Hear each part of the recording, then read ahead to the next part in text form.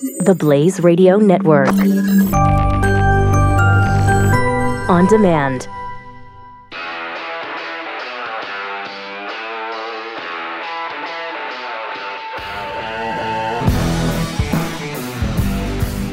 Pat Gray is here on the Blaze Radio Network.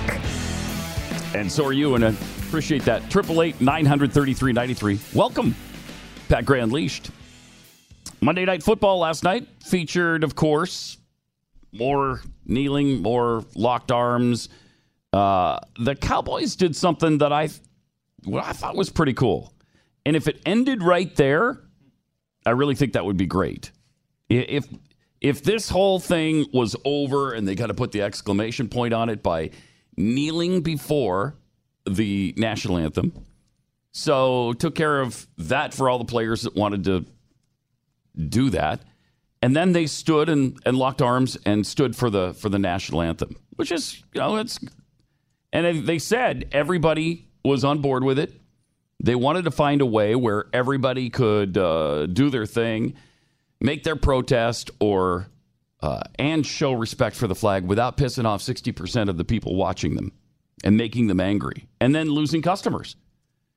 Pretty smart. I don't know who came up with the plan, but it seems like a pretty good way to go. It's just that it's not going to end there. It would have been it really would have been the perfect ending to a really stupid event if that's as far as it would have gone. But of course, that's not as far as it's going to go. So I'm sure we'll have to put up with much more of this as time goes on. In fact, the Dallas Cowboys have decided that next week they're going to stand for the anthem, kneel during the first quarter. Okay. And then they're going to lay down and roll around in a pool of gravy at halftime. So that'll be, I think that's, nothing's more unifying than that. That's very unifying. And then the Green Bay Packers now believe that locking arms was not enough of a unifying gesture. Okay. They're now going to lock lips during the anthem. Wow. And some will apparently, they vowed to use their tongue. Just in a show of unity, though. This is just to unify. And that's the Packers, right? Nothing sexual. It's the Green Bay Packers. They're showing unity. And then during the kickoff of their game, the Indianapolis Colts are all planning to vomit simultaneously. Sports psychologists, apparently, I just found this out today. Now, this is to show unity. Okay. Some sports psychologists are saying synchronized barfing is the most unifying gesture you can do. And so hats off to the Indianapolis Is that a Colts. new thought on that?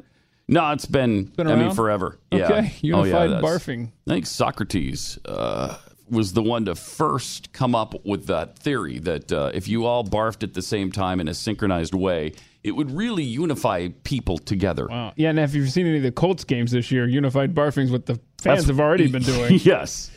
So, okay, all right. This thing is so stupid. What is the unity they're looking? I don't even understand it. I don't understand. I wish someone would explain. What are you unifying for? Weren't you unified before? You guys all had the same goal of getting to the Super Bowl, I assume. Beyond that, what are you unified in? You're a football team. Are you unifying in politics? You're all of the same mindset in politics? It's silly. Why do they insist on this kind of nonsense? But it just doesn't stop. It just keeps going on. Von Miller yesterday was pulled from one of his sponsors' ads. And I think that's great because Von Miller knelt during the national anthem in their game with the Bills. He was one of 32 members of the Broncos who took a knee to protest racial injustice in the country. I mean, you're all making millions of dollars. What injustice are we fighting for here? What? Of course, the advertisers weren't excited about it. As a result of the actions, Phil Long Dealership asked CBS 4 and other television stations to stop airing their ads featuring Von Miller. General manager of Phil Long Ford in Denver told the TV station, their manager, Rick Salinger, that Miller has not been fired, but instead they're changing some advertising. Just admit it, you're firing him. And the Von Miller thing is, he seems like a really nice guy. Yeah. He seems, not to be somebody who is whacked out of his mind on some of these issues. But I will say that if you ever watch the NFL Network, the Von Miller chicken commercial, it plays about every 3.5 minutes on that network. Tired of seeing it, huh? I'm so tired of this. I studied chickens in college. Yeah, man, for real. Over here, chicken coop, man. Man, I love chickens, man. Chickens are dope. Okay, so he studied chickens in college, and chickens are dope. Right. Wonder where he went to college. Sounds Okay. like a Nebraska major, actually. Named some of these chickens after my teammates. You got TJ over here with his chest out. Then he named chickens after teammates. Marcus, the old guy. That's Emmanuel over here with the skinny chicken legs. Which one's me? This guy right here. This is Chicken Vaughn right here. Just need a pair of glasses. That's almost worse. I'm so sick of that ad. That's almost worse than him kneeling for the national anthem. I just can't- Texas A&M, by the way. I can't take it anymore. One of the best players in the NFL. It's unfortunate that he's doing this now too. Ben Roethlisberger said that he doesn't believe in protesting the anthem. He said, I was unable to. The Steelers didn't come out during the national anthem because they wanted to avoid the controversy completely, except for one player. Alejandro Villanueva came out and put his hand over his heart, so that was great. But Ben Roethlisberger, the quarterback of the Steelers, said, I was unable to sleep last night, and I want to share my thoughts and feelings on our team's decision to remain in the tunnel for the national anthem yesterday. The idea was to be unified as a team when so much attention is being paid to other things dividing our country, but I wish we approached it differently. We didn't want to appear divided on the sideline with some standing and some kneeling or sitting. He said, as a team, it was not a protest of the flag or the anthem. I personally don't believe the anthem is ever the time to make any type of protest. Good for you, Ben. I like that too. I feel that way. For me and many others on my team and around the league, it's a tribute to those who commit to serve and protect our country, current and past, especially the ones that made the ultimate sacrifice. So a really nice statement from Ben Roethlisberger, who'll probably get crap from people for saying it. Because he's white, and how dare he speak his mind? Everybody else can speak theirs, but if you're white, just keep your mouth shut. Okay, you don't know anything. Also, Howie Long lectured his audience about this situation on Sunday. What keeps getting lost in the criticisms of the form of the protest is the message of inequality.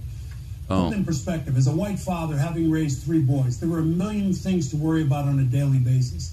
But it's impossible for me to truly understand the challenges that an African-American father faces at every turn while raising his children. Okay, yes, probably. But what does that have to do with the national anthem? What does that have to do with the football game? It has nothing to do with it. But in a league that is comprised of 70% African-American players, if you're a white player in an NFL locker room, that puts you in a unique position to try to better understand those struggles and subsequently, as we've seen, show your support for your teammates in your own way. Understanding starts with a dialogue, and the most important part of dialogue is to listen. Okay, thank you for that lecture. Jeez. If there's anybody we need to be lectured by, it's a former pro football player who now is a Fox commentator on football. That's exactly what we need. Thank you for your wisdom, Howie. I think we've all grown a little bit just to have had that from you. Meanwhile, the Patriots at their game, not only was there kneeling and the locking of arms, but they also ran out of water on a really hot day and started selling tap water for $4.50 a piece. $4.50 for tap water. They ran out of the bottles, and so people were like, well, I just want some water. Okay, well, I'll pour it right out of the tap into this cup, and you can pay $4.50 for it. Oh, thank you. Thank you very much. It's a Patriots game, right? Can I have a $19.95 hot dog as well? Maybe $27.50 for your hamburger, and then the $4.50 water, yes, from the tap. That'd be great. And then we've got people like Joy Reid from MSNBC tweeting out unbelievable wisdom. She noted in a tweet the other day that it's odd that kneeling in church is considered the highest reverence, yet kneeling in protest is taken as hostility. Really? Stop. What are they praying to the American flag? Is that what they're doing? Stop. So ridiculous. I mean, they're obviously doing something to disrespect, to protest the anthem when they kneel, because the tradition is that you stand and you salute. It's just, it's pathetic that I don't know if she's really that stupid or if she's just pretending. And then this spreads to the Chicago Police Department. 2 uniformed police officers in Chicago took a knee with some activist supporting Colin Kaepernick.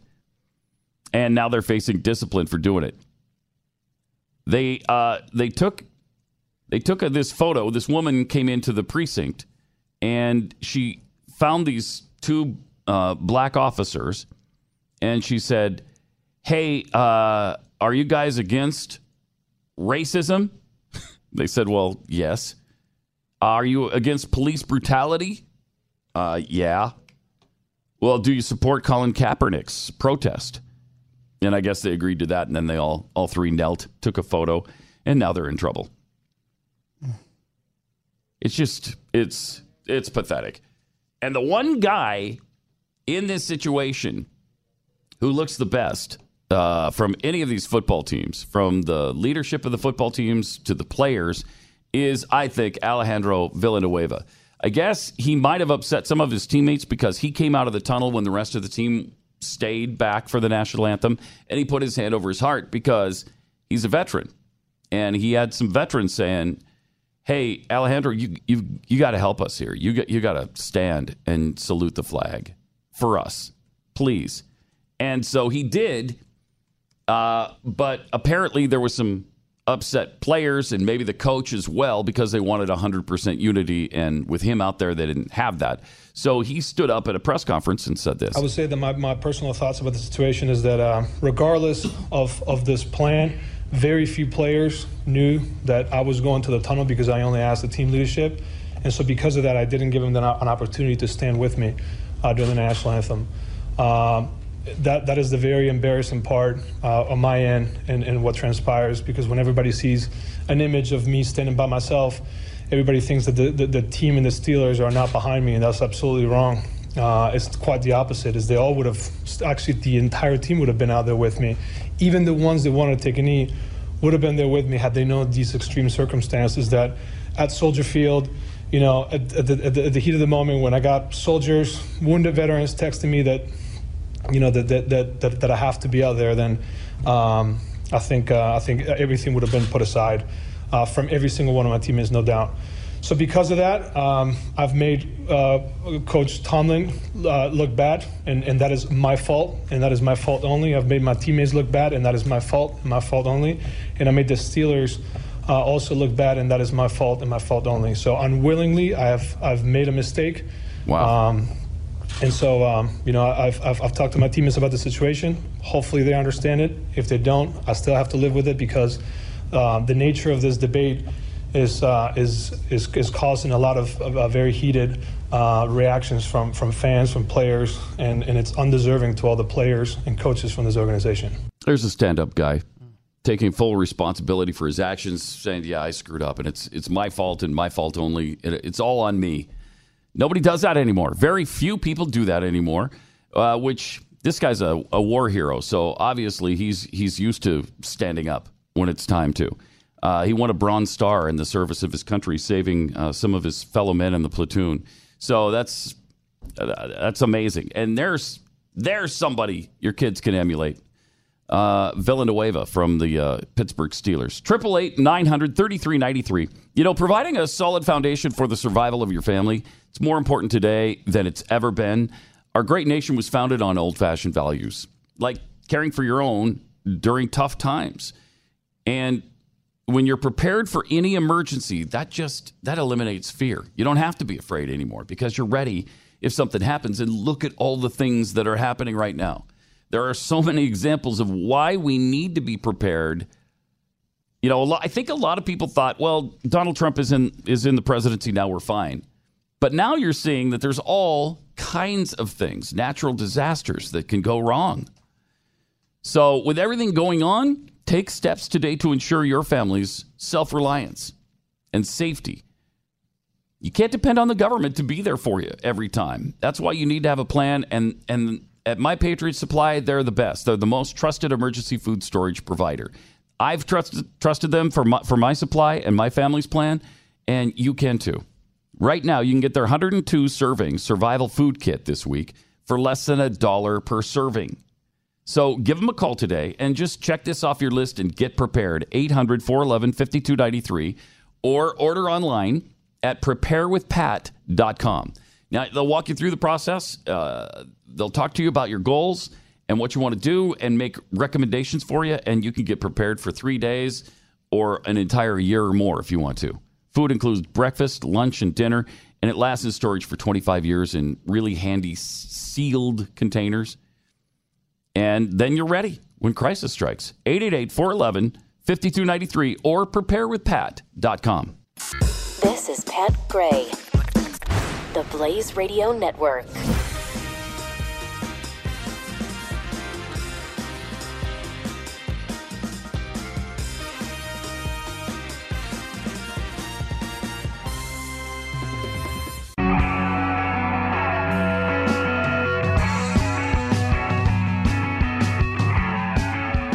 To Pat Gray on the Blaze Radio Network. Welcome. 888-900-3393. We just saw some amazing satellite photos of Puerto Rico before and after the hurricane. One was they were both taken at night over the same area, and the devastation of, there's no electricity in so much of the island. It's unbelievable. So we'll tweet that out at Pat Unleashed here. I think we already have, right? So it should be out there. Momentarily. Out in the internet, out in the ether, eventually. 888-900-3393. This is going to surprise you because we talked quite a bit about the commercial, the ad on websites all over the place where they claim that Joanna Gaines is leaving Fixer Upper because she has started her own facial cream company, and it's highly successful. Yeah. And she didn't even tell Chip at first. That's Chip crazy. didn't even know, and so it created some controversy and some tension in their marriage. But then Chip is such a great guy. He went along with it, and he decided he's leaving too. Wow. And they're both going to just sell facial cream. He's going to be the director of her company, and she's the CEO, I guess. I don't know. So anyway, with that in mind, now this announcement from Chip and Joanna Gaines. Hi, everybody. Chip and Joanna Gaines here in Waco, Texas. Of course, at the farm where it all started. I remember it like it was yesterday. 5 years ago, roughly, we were contacted by a production company who wanted to do a show about us here in our beautiful hometown of Waco, Texas. And one thing led to another. And, of course, a pilot was born called Fixer Upper. And this journey has been indescribable. The opportunity of a lifetime. Our family has grown up before our eyes on national television, which is an experience that I can tell you is beautiful. It's wonderful for so many reasons. But nevertheless, we are making an announcement today that That what? Yeah. Uh-oh. What are they making the announcement of? That they're going to sell facial cream? Yes. Make it official. 5th season, which will begin in November and take us all the way into second quarter 2018. Okay. Will be our last. Wow. I think this is one of those. Wow. It's such a bittersweet time for us because for the last 5 years, this has been our life, the show, the crew here. They've become like family, yes, these homes that we've gotten to renovate for these beautiful families. It's just become such a big part of our lives. But Y'all facial cream have is calling. become a big part of our lives. You've invited us into your living room. The support that we felt, still just kind of, I think we're just honored. We can't believe that we get to be a part of all this. But I think for us in this, we always want to be mindful of what's the season for us. And I think for a while now, we felt like season 5 was going to be our final for this chapter. We started out as as business owners, our beautiful business here in Waco, you know, it needs our attention. We need to pour into that as much as we can. We were a family. You know, our beautiful children are growing up so quickly. Drake is almost a teenager. So I think the idea that we get to kind of step back and just get kind of fresh vision, get some rest, but also just hunker down with our kiddos. It's something that we're excited about, but also sad that, you know, this chapter in our lives is coming to an end. But we're not going anywhere. You know, I mean, at the end of the day, you can find us here in Waco, Texas. Of course, you can always come visit us at the silos. You never know, you might see us at a local Little League game in town with the kids. But we want to take this time to really say thank you from the bottom of our hearts for letting our family become a part of your family. And the experience has been like nothing we could have ever predicted. Never would have imagined in a million years that God would have had this kind of a journey for Joe and I and our family and our beautiful business here in Waco. So thank you. We can't wait to see what's next. We believe in our hearts that we're going to see you again right around the corner. So stay tuned. Fixer Upper, the movie, perhaps? Oh. Wouldn't that be riveting? A motion picture, maybe even an IMAX of them remodeling a house. Wouldn't that be just riveting? You know, I'll bet it's gotten to the point where they don't get to spend any time at home with their kids. I mean, if they want to be with their kids, they got to bring them to work with them. And they're probably, you know, obviously they're in school and they've got sport activities and all of that. That'd be really hard because they're doing the show. They're doing her business on the side, the Magnolia thing. They've got a bed and breakfast. I mean, they've just exploded in the last 5 years, and it's got to be really fatiguing and time consuming to do the television show too. So okay, but why are you avoiding the elephant in the room just like they did in the video? Nowhere did they mention the facial real cream. reason. No, they didn't. They did not mention the facial cream. And I don't know why they want to keep that to themselves. Right, that seems like something you'd want to promote. Yeah, right? yeah. So interesting. I mean, after all this facial cream talk, after all the times we've defended them, they really are leaving their show. So funny. Jeez. That's got to be tough for HGTV, too, because they're by far the biggest stars on the network. What are they going to replace it with? I mean, they got a million different flip shows, where the house flipping shows. They started with that couple in Southern California, Los Angeles, and they got divorced. So they brought in a couple from Nevada and the women looked very similar from the ones in Nevada to the one in Los Angeles. So then they brought in Las Vegas, and then they brought in Atlanta, and so they got 3 of those going on at the same time. But the Fixer, and I think they have another Fixer Upper type show too. So I don't know. They can't think of anything new, so they just spin off the shows that are successful. It's probably Fixer Upper Pocatello edition. Oh. Fixer Upper 2. Montana. I don't know. I don't know how that works. 2. Montana reference. Yeah. Nice. Yeah, it's a thriving metropolis, and the homes that get fixed up in 2. are beautiful. Wow. You have to see it to believe it. Yeah, I guess so. I'm planning to one day. I mean, seriously, breathtaking. You'll be blown away. So it is true. Chip and Joanna leaving the show. Kind of amazing. Also, we have this kind of depressing poll. A sizable portion of the American public doesn't know the 3 branches of government that we have. Only 1/4 of Americans polled can name all 3 branches of government.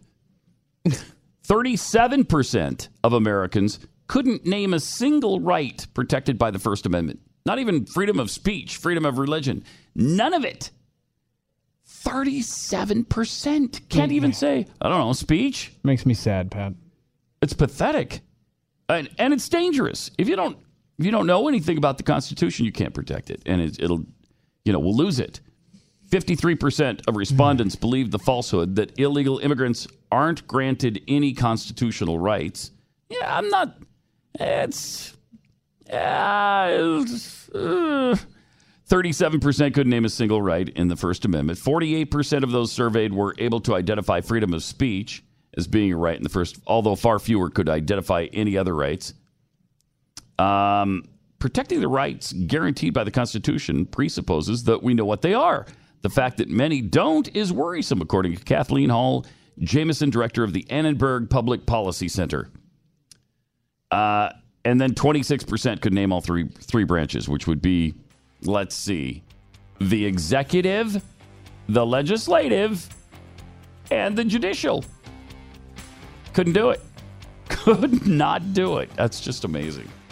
I don't know. The musical branch? Is there a musical branch? I think there's a construction branch. Oh, yeah. Of the government, because I always see that my taxpayer money is going to the construction project. Maybe that's what it is. 888-900-3393. It's Pat Gray Unleashed. Pat Gray, the Blaze Radio Network.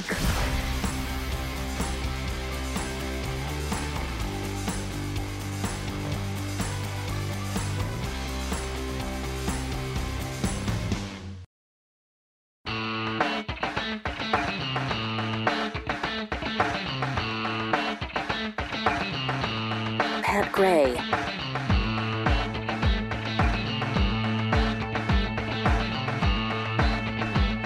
Welcome. Thanks for being here. 888-900-3393. It is Pat Gray. There's a group called Veterans for Kaepernick, and they're a fun little group. As the discourse is continuing on this Kaepernick decision to take a knee last year, and he's not even in the league, so he's not even part of it anymore. But fortunately, some others in the NFL have picked up where he left off, and now there's a guy who graduated from West Point. He's a U.S. infantry officer. His name is Spencer Rapone, and he posts under the name @PunkProletarian. So you know his posts are going to be good. Oh, boy. He's a member of the Democratic Socialists of America. And under the hashtag Veterans for Kaepernick, he tweeted an image of himself raising a clenched fist of solidarity and supporting the resistance in the message. He said he taped a message that said communism will win inside his cap of his West Point uniform. And was this veteran John Kerry? No. Okay. Actually, it was Spencer Rapone. Okay. Also visible in the photograph is his combat infantry badge, meaning he's fought in active ground combat. And apparently he's a communist. So that's great that we've got communists in the military. That's really wonderful. And it's great that they're supporting this effort of Colin Kaepernick. And I imagine that Kaepernick's got some Marxist tendencies as well, and so he probably loves this. So people tweeted out to this officer, wait, did you mean to have communism will win taped inside your uniform cap? And he said, yeah, just so there's no doubt about where I stand. He had his uniform on, but he unbuttoned the jacket to reveal a Che Guevara T-shirt underneath. He said, in case there was any lingering doubt, hasta la victoria siempre, which is a popular slogan attributed to Che Guevara, who was ultimately captured and killed by the CIA and the Bolivian government. And the guy was responsible for the deaths of thousands of people, including minorities and homosexuals. He hated homosexuals. Some of them he killed with his own hand. But the guy is glorified by people like this. I mean, this is just what we're up against. We're up against such amazing stupidity. It's kind of hard to believe. Speaking of which, the director of the movie Mother, remember that? We talked about Mother with Jennifer Lawrence. Uh-huh. She believed that her character was Mother Earth, I guess. It was some sort of metaphor for the earth. And it was just a heinous movie. I mean, at some point they tear apart and eat a baby in this movie at the end. It's just sick and demented and bizarre. And even Rex Reed talked about what an awful. He called it the worst movie of the century. He said, calling it the worst of the year is a compliment. It's absolutely the worst movie of the century. And if you remember correctly, here's what Jennifer Lawrence said about the movie. And did you feel, in a sense, diminished by her, or did you need to be diminished in a sense to feel? I think I needed to be diminished to make our point. Yeah. So whenever I'd have moments of like, well, wait a minute, I'd have to remind myself. Oh, you're being diminished. We're not just doing it; we're making a statement. Make it a statement about this, so it's important. Sure. And what do you feel? What was the statement you felt it made about women? I think I'm playing, the assault that happens to my character. It's not really happening to me. It's not happening to this woman. It's what I represent. It's what you represent. I'm representing the earth. So to me, when we were doing this one particular scene with a lot of violence, that was portraying the abuse that we have afflicted onto our own planet. Wow, that is deep. That is deep. So all the horrific things that happened to this poor woman in the movie, that's not happening to her or any woman. That's happening to the earth. Huh. That's how deep this movie is. And then she explained a little bit more about the hurricanes and things. Good. So it's also scary to know it's been proven through science that human activity through science. This is key. That climate change is due to human activity. But proven through science. Ignore it, and the only voice that we really have is through voting. And you have voted. We voted, and it was right. really startling. You're watching these hurricanes now, and it's hard, especially while promoting this movie, not to feel Mother Nature's raging wrath, the raging wrath of Mother Earth, who rages and wrathifies. It's really scary. So Darren Aronofsky, the director of this movie, and I guess the boyfriend of Jennifer Lawrence, he's responding to the low turnout for this movie. Like, nobody went to it. It's like 15 people, I think, across the country have seen this thing. No. And it got an F cinema score. It was 18 people, by the way. It was 18. Okay. Not 15. Come on. I didn't mean to exaggerate. Okay. But it got an F cinema score, which almost never happens to a major motion picture like this. But an absolute F. So he said, here's what he's doing is blaming Americans' science denying for the flop of his movie. He said, you have other people who basically believe in the power of an iPhone, that they can communicate to 35 million people in a blink of an eye, yet they don't believe in science in other ways. What? It has as many people believe in it as believe in gravity. And it scares me. I guess he's talking about climate change. That's not true. As many people don't believe in climate change as gravity. That's just a ludicrous statement. And it scares me, and it's time to start screaming. So I wanted to howl, and this was my howl. And some people are not going to want to listen to it. That's cool.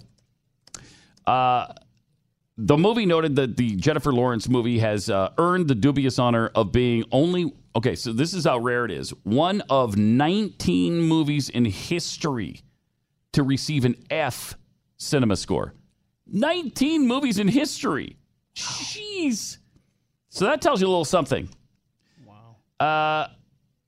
So it's our fault, though, because we don't believe in climate change. Now, how many people even got his metaphor that Jennifer Lawrence wasn't playing a woman, she was playing Mother Earth, and the guy who was her psycho husband wasn't her psycho husband, it was humanity doing terrible things to the earth.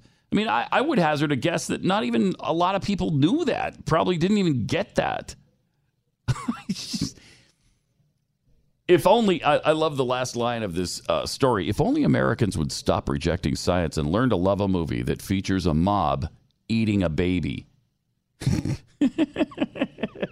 Wow. It's just the weirdest. We are the weirdest society. I looked up the 19 movies that have earned a cinematic score of an F. I don't recognize any of them.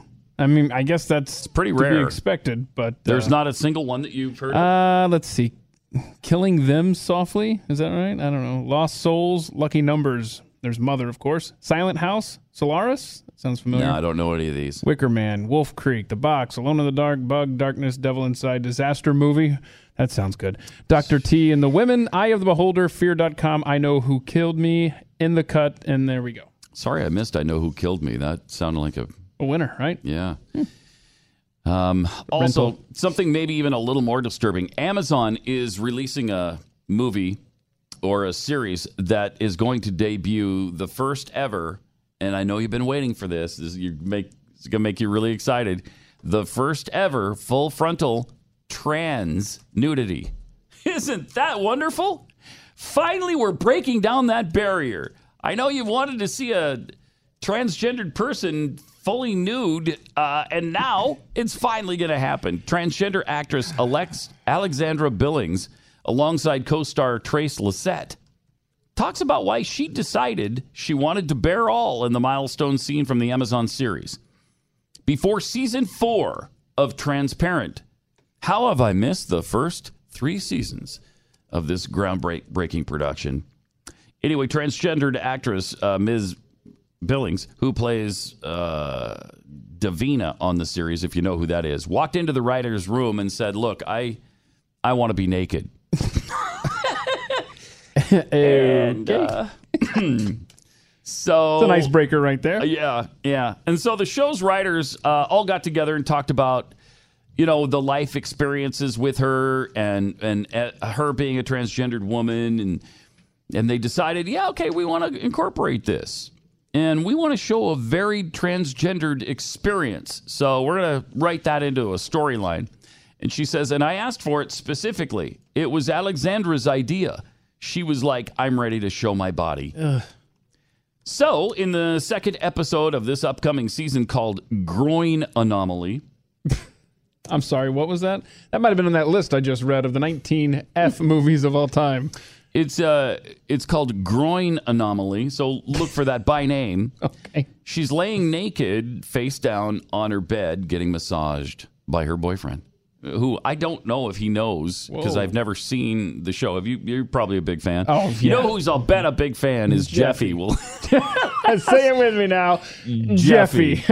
We'll ask him when he comes in about an hour about this particular scene and whether or not her boyfriend knows that she's transgendered. Wait. You keep saying that word boyfriend.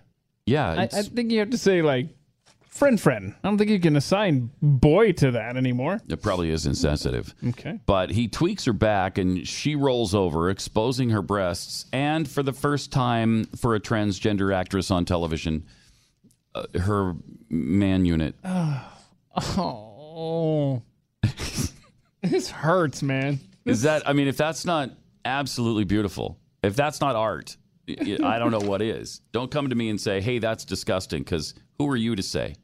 Who are you? Hold on, you said don't come to you and say that? Don't come to me and say that. Noted. Okay. I don't think it's ever been done before, said Billings, where you see someone who's got a trans body that was pre-op, especially of a certain age, who looks a certain way. I wanted to show everything. But I said I don't want to be objectified. Well, come on now. You're not going to have that problem with me, I'll tell you that. Of course we're not going to objectify you with your man unit there hanging out for everybody to see. Why would we objectify you? Right, why? I don't want to be sexualized, and I don't want to be fetishized. I thought Jill's way of showing it was brilliant. Man.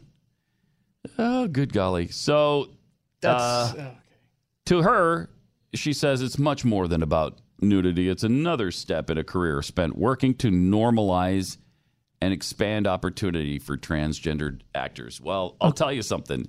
They've done a pretty decent job of that in the last couple of years, normalizing and causing acceptance, right? This has gone way faster than the gay marriage thing went. Right. Before long, I mean, we've already pretty well accepted it. I mean, look at Caitlyn Jenner. We've already accepted it. Everybody calls her, uses the right pronoun. And I don't even know, is Caitlyn Jenner post-surgery or not? I don't even know if Caitlyn Jenner had the surgery. to become a woman. But we're all referring to her in that way. I think it's done. You think so? I think it's. I mean, I know she's on hormones. I know that part. The grew the breastages, the snoobage.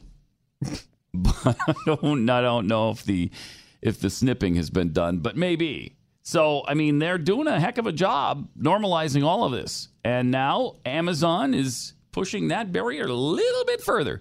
888-900-3393. It's Pat Gray Unleashed. We got more coming up in a second. But I got to tell you about Cosmo Hurts Kids. This is a cause I believe in. The founder of this movement is Victoria Hearst. She's from the Hearst family. It is the Hearst Corporation that publishes Cosmopolitan magazine, known as Cosmo. But she believes that Cosmo contains pornography, which is, of course, harmful to children. So the Cosmo Hurts Kids campaign isn't trying to get Cosmo to change what's inside the magazine. They're not trying to drum them out of business. This isn't a boycott. They just want the state's material harmful to minor laws applied to Cosmopolitan magazine. Then it can't be sold to anybody under 18. I mean, that's just common sense. That is not too much to ask. So if you'd like to learn more about the Cosmo Hurts Kids campaign, go to CosmoHurtsKids.com. Victoria believes we all need to take a stand against pornography being sold to anybody under 18. Visit CosmoHurtsKids.com. That's CosmoHurtsKids.com. Pat Gray, only on the Blaze Radio Network.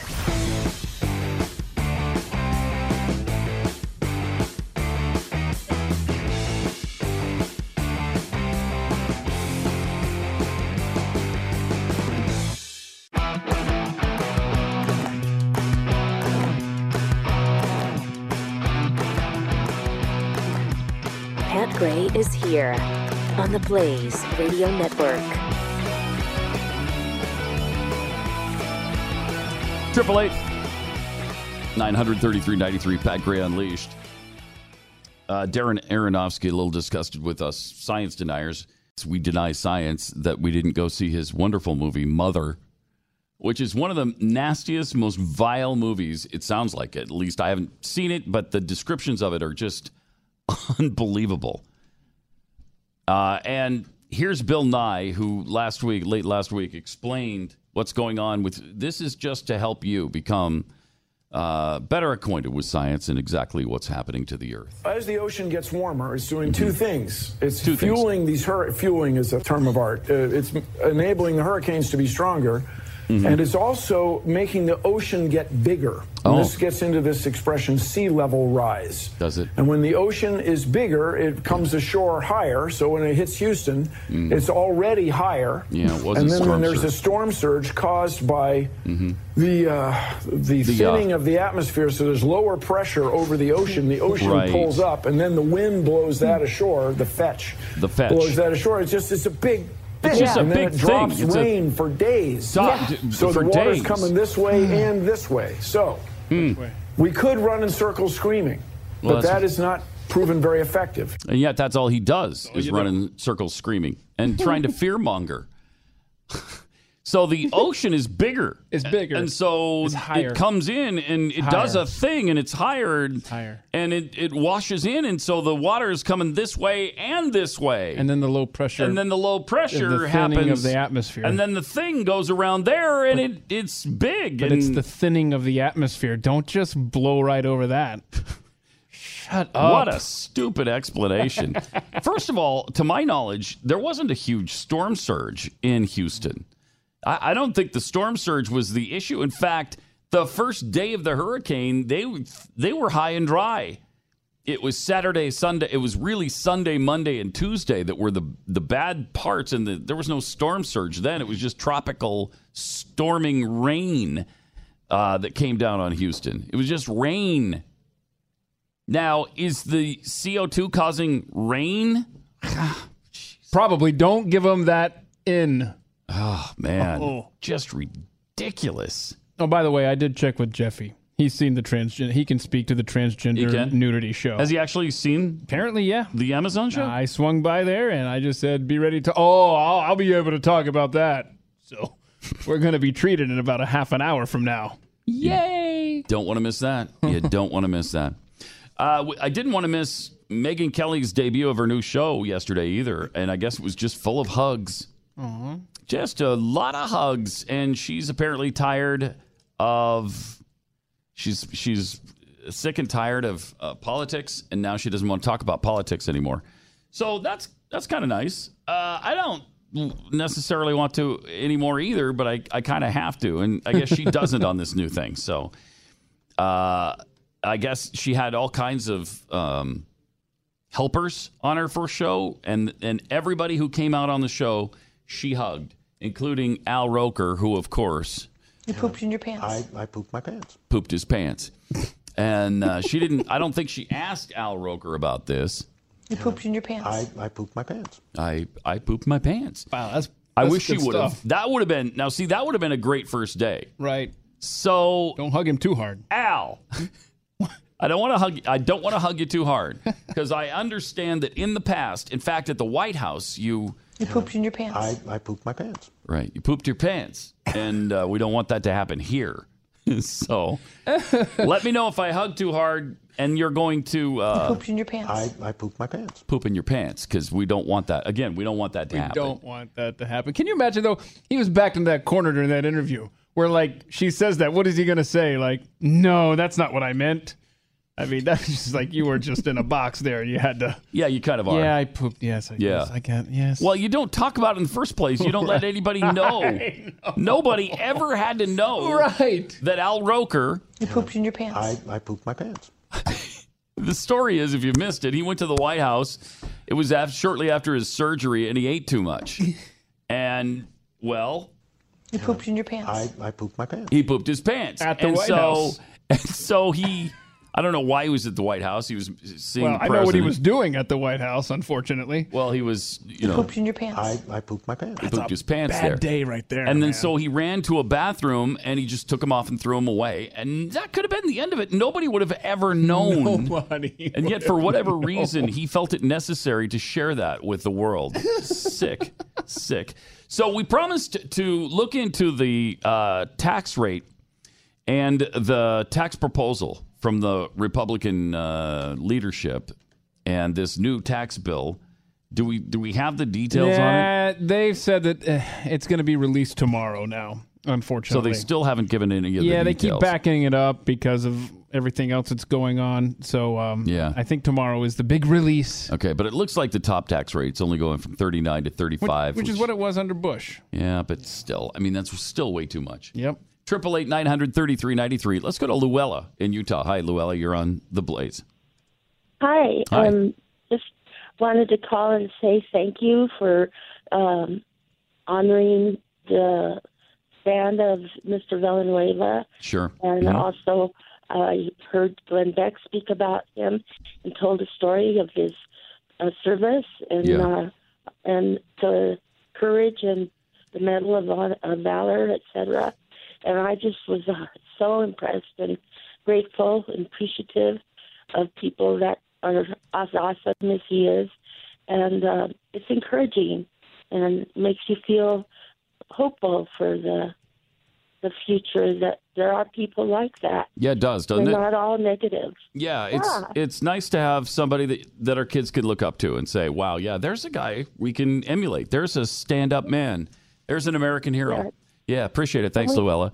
And he won a Bronze Star in Afghanistan, saving men in his platoon. So, an incredible guy. Hero. And, you know, how many war heroes play in the NFL? Not that many since Pat Tillman. 888-900-3393. It's Pat Gray Unleashed.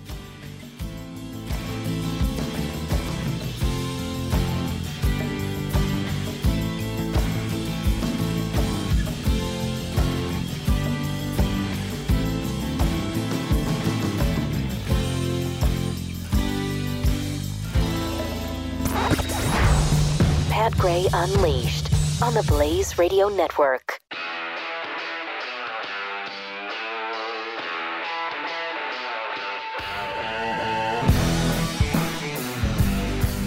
Pat Gray is here on the Blaze Radio Network. Great to have you with us. 888-900-3393. The North Dakota situation, or North Dakota. The North Korean situation continues to kind of boil on the back burner. Oh, boy.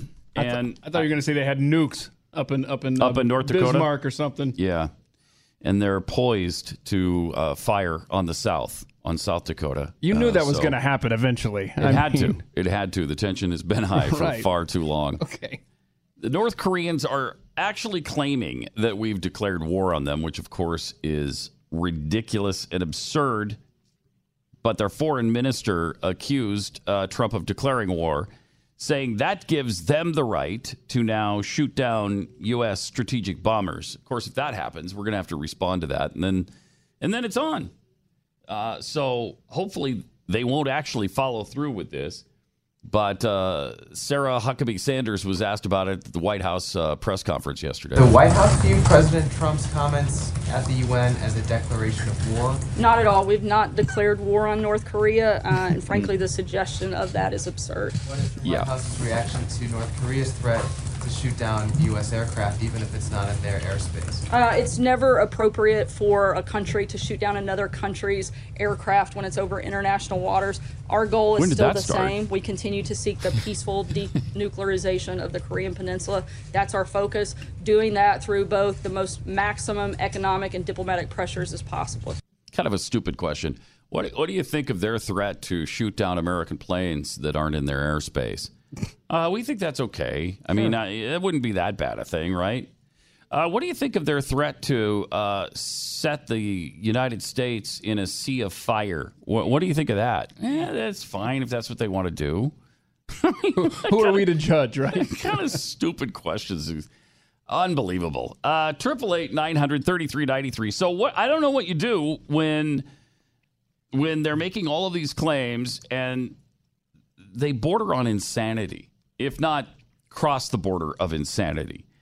And Fox News did a really killer interview with the Warmbiers. You might remember Otto Warmbier, who was, I think, 19 when he went to North Korea. And he actually took a propaganda poster off of a wall. And for that heinous crime that he wanted a souvenir to bring home with him, somebody asked him to bring it home with him. And so he tried to do it. They caught him. And they sentenced him to 15 years of hard labor over a poster. Well, he came back to us in a coma a year and a half later, and then he died shortly after he made it back to his parents in the United States. Never regained consciousness. So Fox News interviewing the Warmbiers and kind of reminding you of the story. 21-year-old American Otto Warmbier, a student at the University of Virginia, put on display for the media by the North Korean government. I have made the worst mistake of my life. Bless his heart, Otto was sentenced to 15 years of hard labor for apparently trying to take a propaganda poster from a hotel. That's not the image that I have of my son in my heart. We were told early on by the past administration that we were urged to keep quiet, and we accepted that. Can you imagine that? These people have handled this situation so much better than I would have. Yep. Barack Obama told them to keep quiet. Now, that's your first mistake. The opposite of whatever that man says, do. But, I mean, I cannot blame these parents for anything. I'm just saying, if I were in that position, my gut would say, no, hell no. There's no way I would have kept quiet. First of all, maybe you trust him for a little while. But when it's a year and a half, the guy's still not home, you haven't heard from him, they haven't done anything to bring him home, I start talking to the media, I think. And I start yelling at the top of my lungs about what this administration has done, and that's nothing except tell us to shut up. Hey, sit down and shut up and don't talk about your son. Well, that led to his death because they did nothing to get him back. Be fine as a family as soon as you get home. Hang in there, Tiger Boy. You're coming home. The Department of State has secured the release of Otto Warmbier. We're also thankful to Rex Tillerson and to President Trump. They wanted Otto home. Otto's not in great shape right now, and he's been through a real tough time. He has not engaged in any purposeful movements or behaviors. Otto had been terrorized and brutalized for 18 months. A young college student back home to his parents, unresponsive and in a coma. And I knelt down by his side and I hugged him. And I told him I missed him and I was so glad that he made it home. I'm able to wear the jacket that he wore. I just wanted to pass on word that Otto Warmbier has just passed away. I haven't ever seen him that disturbed or emotional in a very long time. Our thoughts and our prayers remain with this wonderful family. Tough to watch. Otto Warmbier's parents are here, Fred and Cindy Warmbier. They're joining us now in their first television interview since that day, since their son came home and then passed away. Thank you for being here. Why did you decide you wanted to tell your story now? Thanks for having us, Ainsley. It's been 3 months since Otto has died and we buried him. And our family has had time to come together and process this horrible situation, do some healing. But now we see North Korea claiming to be a victim and that the world is picking on them. And we're here to tell you North Korea is not a victim. They're terrorists. They kidnapped Otto. They tortured him. They intentionally injured him. They are not victims. They're terrorists. Yeah, and what a great situation for them to come out now and remind us all of that North Korea is not the victim here. Their son is one of the many victims here. The North Korean people are victims here. But their son did absolutely nothing to deserve what they did to him. And so I'm glad they're out there speaking out. I imagine if Barack Obama were still in office, they'd still be silenced. They still would have squelched them because they didn't want to do anything about North Korea. And they didn't do anything about North Korea. Adam in Minnesota. Hi, you're on the Blaze. Hey, Pat, it's a privilege to talk to you. Thanks. Yeah, I just renegotiate or to pronounce your replay your statement there about Obama and what he's doing about the North Koreans is just a disgrace to the American people.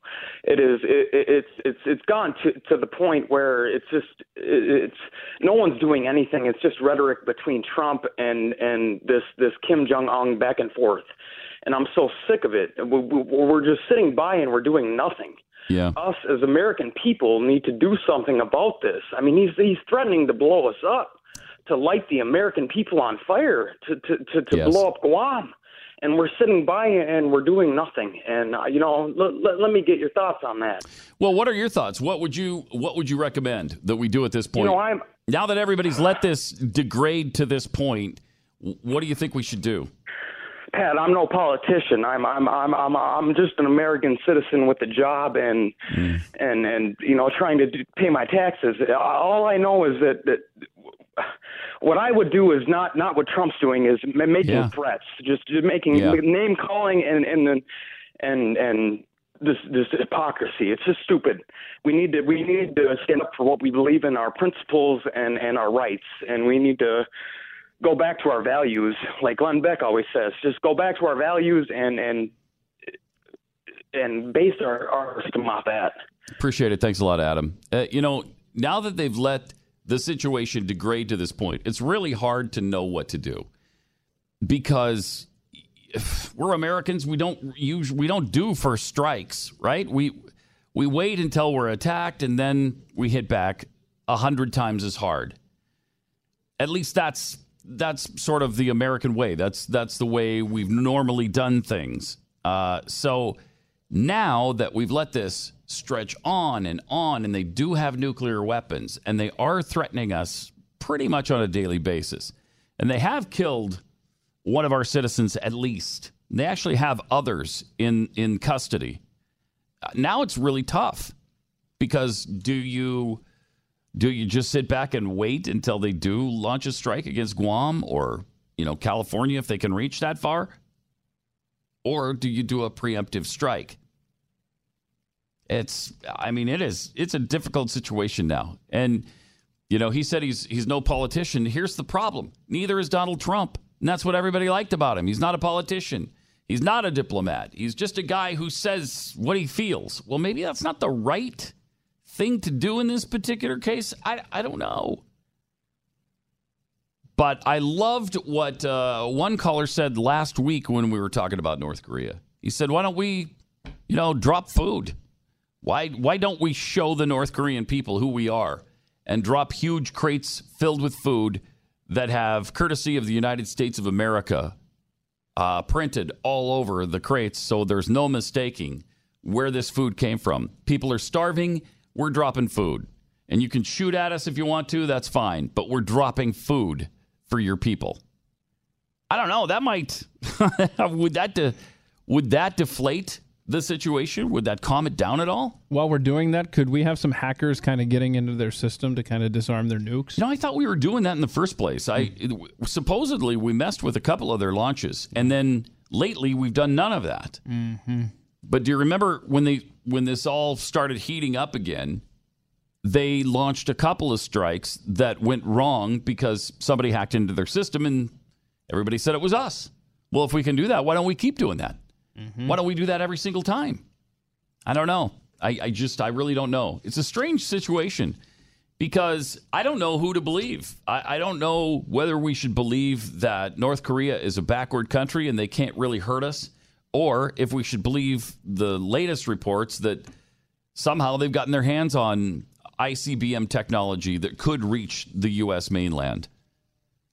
So we're just rolling the dice right now. Yeah. We're just keeping our fingers crossed and praying for the best.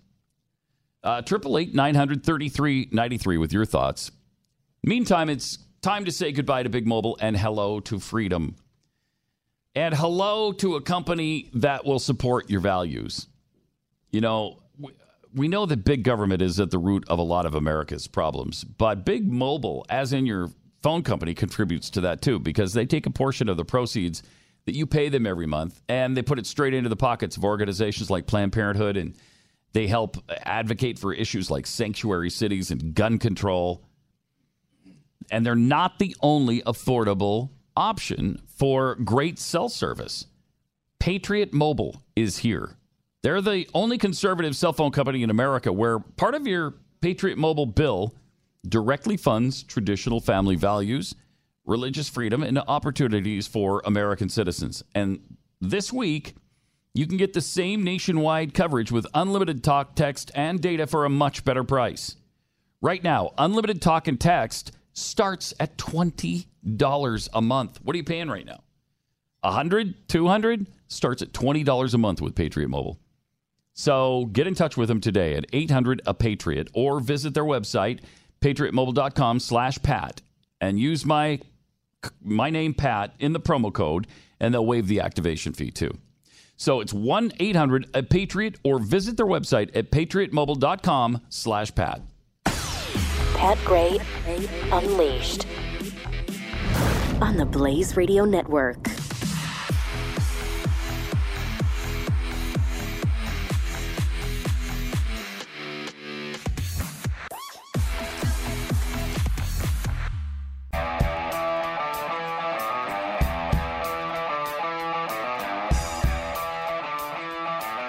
Pat Gray returns on the Blaze Radio Network. Thanks for joining us. 888-900-3393.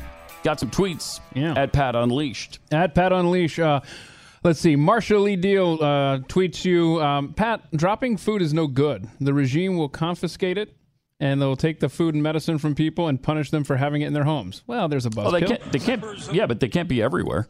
Mm-hmm. They can't be everywhere.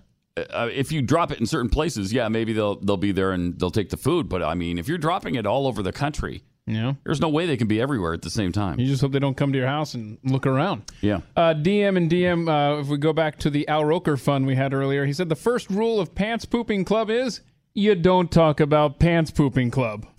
That's just it's a good safety tip. General rule of thumb there. Thank you. Yeah. In respect to the kneeling, Tom Sheehan tweets you and says, Pat, unless you're Tim Tebow, then the kneel is wrong.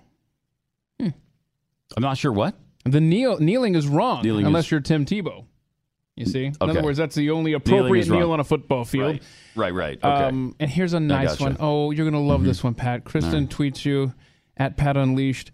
Have you lost weight? You look great on TV. Must be the absence of spoons. Yes, that helps. Yeah. Yes, that helps. 888-900-3393. Yeah, this the anthem thing. I just saw this footage of the national anthem at the Atlanta Falcons Detroit Lions game. Did you? So you must have seen this on Sunday. Keith, Yeah, because you're producer Keith is an Atlanta Falcons fan. Yeah, and even the guy who sang the anthem is getting in on this kneeling thing. This is pathetic. Yeah. Listen to him here at the end, and the reason he's kind of screwing up the note at the end is because he's taking a knee as he's singing it. Star-Spangled Banner wave for the land of the free and the home of the brave.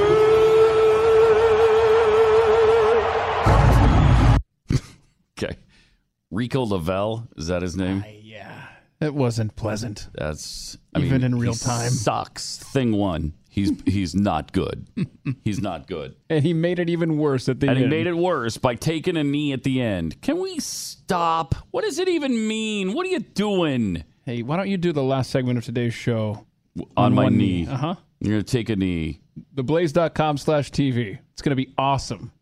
Take a knee and raise a fist in the air. Apparently, a few people have done this so far, which is wonderful. I guess somebody on The Voice tried this. The On-Field Antics inspired singer Megan Lindsay, a runner-up on NBC's The Voice, to join in another very visible protest. She and her guitarist dropped to their knees at the ending note of a song. Oh, okay. So, yeah, we got that, too. That was on the Titans-Seahawks game, apparently. So this runner-up on The Voice did the same thing. I mean, are you really that hard up for attention? Because, or do you really believe that taking a knee while you're singing the national anthem, is that honestly going to make a difference? Do you really think anybody cares if you're getting on your knee? And if you get on your knee, then people are going to think, oh, you know what? Social justice. Oh, you know what? Inequality. We shouldn't have that anymore. Yeah. We should all be equal. Now I'm convinced because that singer whose name I didn't know before the anthem started, nor will I know it when it's over, has convinced me. Right? She was the runner-up, though, on The Voice. I do know that. Mm-hmm. She was the runner-up on The Voice. And if she takes a knee, well, then social justice. Well, then equality. We should all be equal. We should all make the exact same amount of money. I don't care if you work as hard as I do or not. You should make the same amount of money as I do. And by golly, we should all make the same amount of money as these millionaires in the NFL who are taking a knee. How about that? 888-900-3393. Angie in Florida, you're on the Blaze. Hi. Hey, Pat. Thanks for taking my call. You bet. I wanted to tell you, I'm a seventh-generation native Nevadan, and going to the UNR games was almost an every-time thing. And all the fans at Nevada, we supported Cap. We backed him up. We bought his jerseys. We were so proud of him, and we let him know. And to have him start this as soon as he, in the NFL, he could have been something and done something and been a great, inspiration. It does seem like when he was concentrating on his career, he actually did pretty well, didn't he? I mean, he had a good year. UNR and UNLV, we had such a rivalry, and our custom was to paint the cannon. Whoever had the cannon, we would paint it in our school colors. And you might want to check my stats, but I'll bet Cap helped us hold the cannon all 4 years. Wow. So you think that Nevada, all 4 years he was there, Nevada beat UNLV? I'm pretty sure we did, because we had the cannon and we painted our colors, and it stayed our colors for, I'm almost positive, the 4 years he was at UNR. And the crowds, the stadium would rock, and the fans were all behind him, and we would cheer him on, and we were behind him. I'm looking him on our shoulders. I'm looking at a story right now where it says UNR smashes UNLV 63-28, 773 yards of total offense. So he did have at least one really good game against UNLV. There's no question about that. And I remember him being really good in college, really good, and he was focused on football, and nobody was talking about. He had a normal hairdo. He didn't have that humongous 8-foot afro that he has today. And he seemed to be focused on what he was supposed to be doing then. And then somewhere along the way, he went south. And there's a lot of talk that his girlfriend had something to do with that because she's a Black Lives Matter activist. Are you aware of her? That might have been. I just know about his girlfriend. I just know how the fans reacted to him. I just know how we supported him. We worked. It felt like we worked right there next to him, like we were making the touchdowns, like we were a part of the team. It pulled us together. Anything to beat UNLV, anything to keep that cannon. Yeah, I feel your pain, Angie. I do. I feel your pain. Thanks for the call. Appreciate it. 888-900-3393. Isn't his girlfriend a member of Black Lives Matter? And she's like a disc jockey, I think, or she's a radio announcer or something in New York City. Yeah, I'm not seeing anything on the Black Lives Matter here on this page, but I did see something interesting on, Saudi Arabia here. Let's see here. Scroll up, and let's see. She's attributed her upbringing in Saudi Arabia as helping to shape her activism. Okay, there we are. Oh, that's great. Raised by a Muslim and her Egyptian father. Let's see, Middle Eastern mother.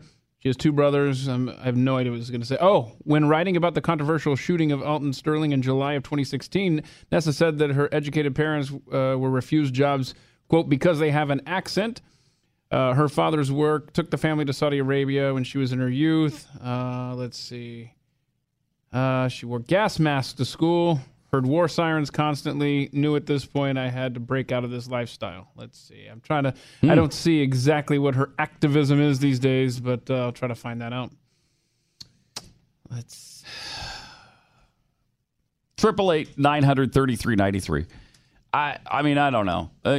We've got so many of these... You got the Antifa movement. You have the Black Lives movement. Both of them violent most of the time, a lot of the time anyway.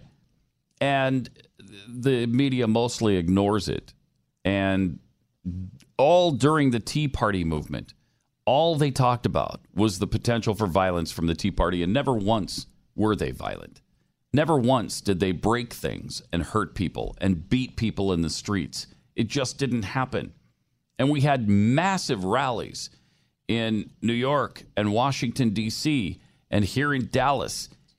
And all over the country and throughout the world, we had these rallies, and every single one of them was peaceful. In fact, like 500 to 600 people showed up in Washington, D.C. in 2010. And we left a mall in Washington cleaner than we found it. And yet... everybody was worried about the Tea Party movement.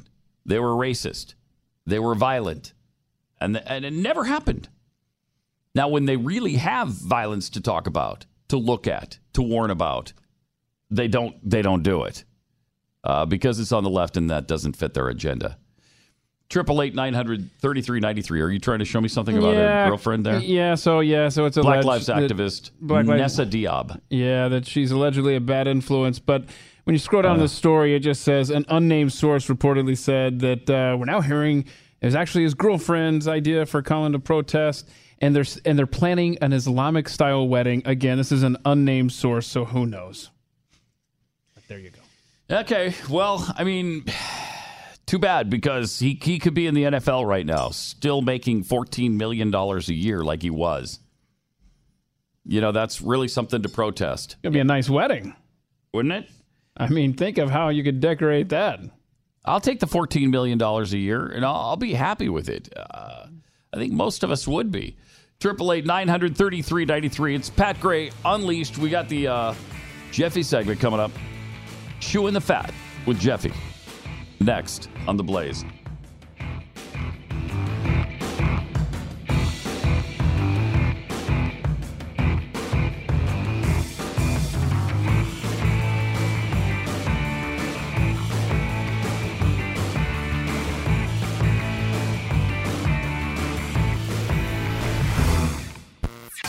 Pat Gray, only on the Blaze Radio Network.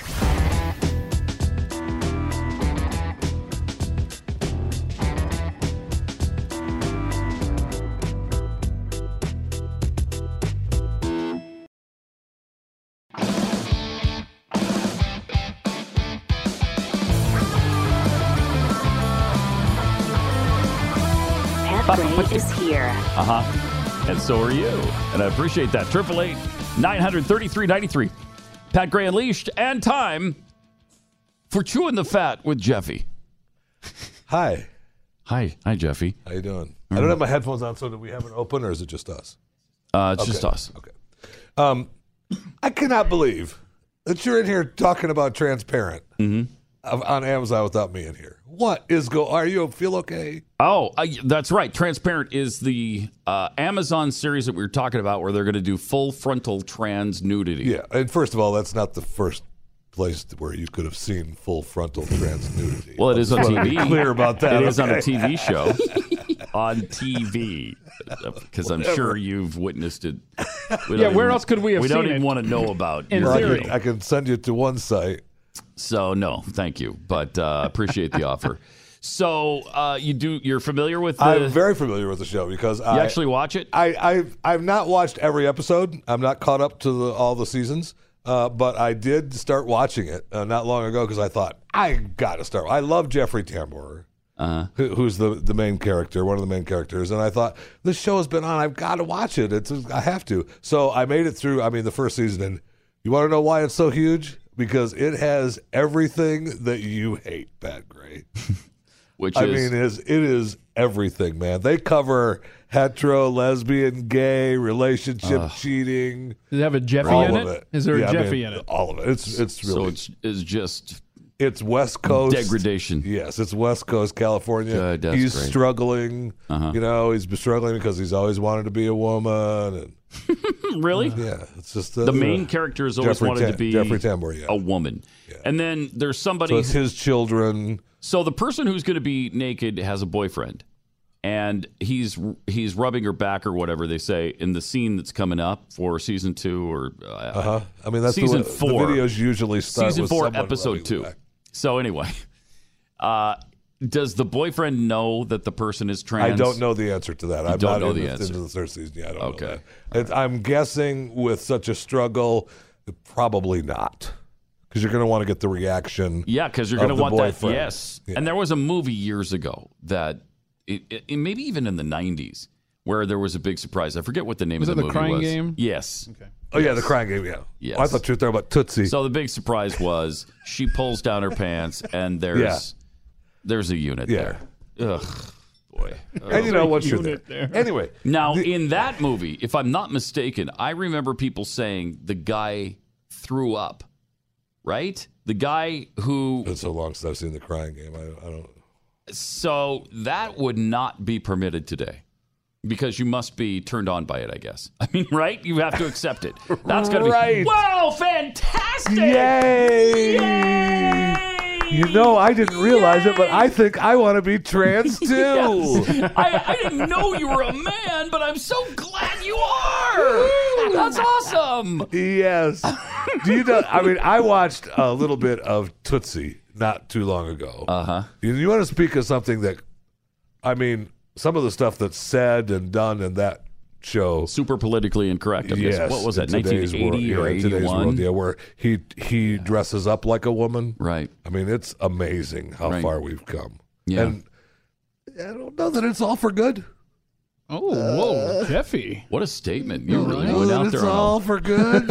I know. Went way out I know. on It a could limb be. I there. could be off. I know. You stand by that, huh? I know. I could be off, but I will stand by. I don't know that it's all for good. Wow, society needs to pull it back if Jeffy's starting to have cold feet. That's powerful. I know. Okay, so the kneeling thing. Mm-hmm. I mean, really, can we just stop? Please. I would like to first, our president, Donald Trump, please.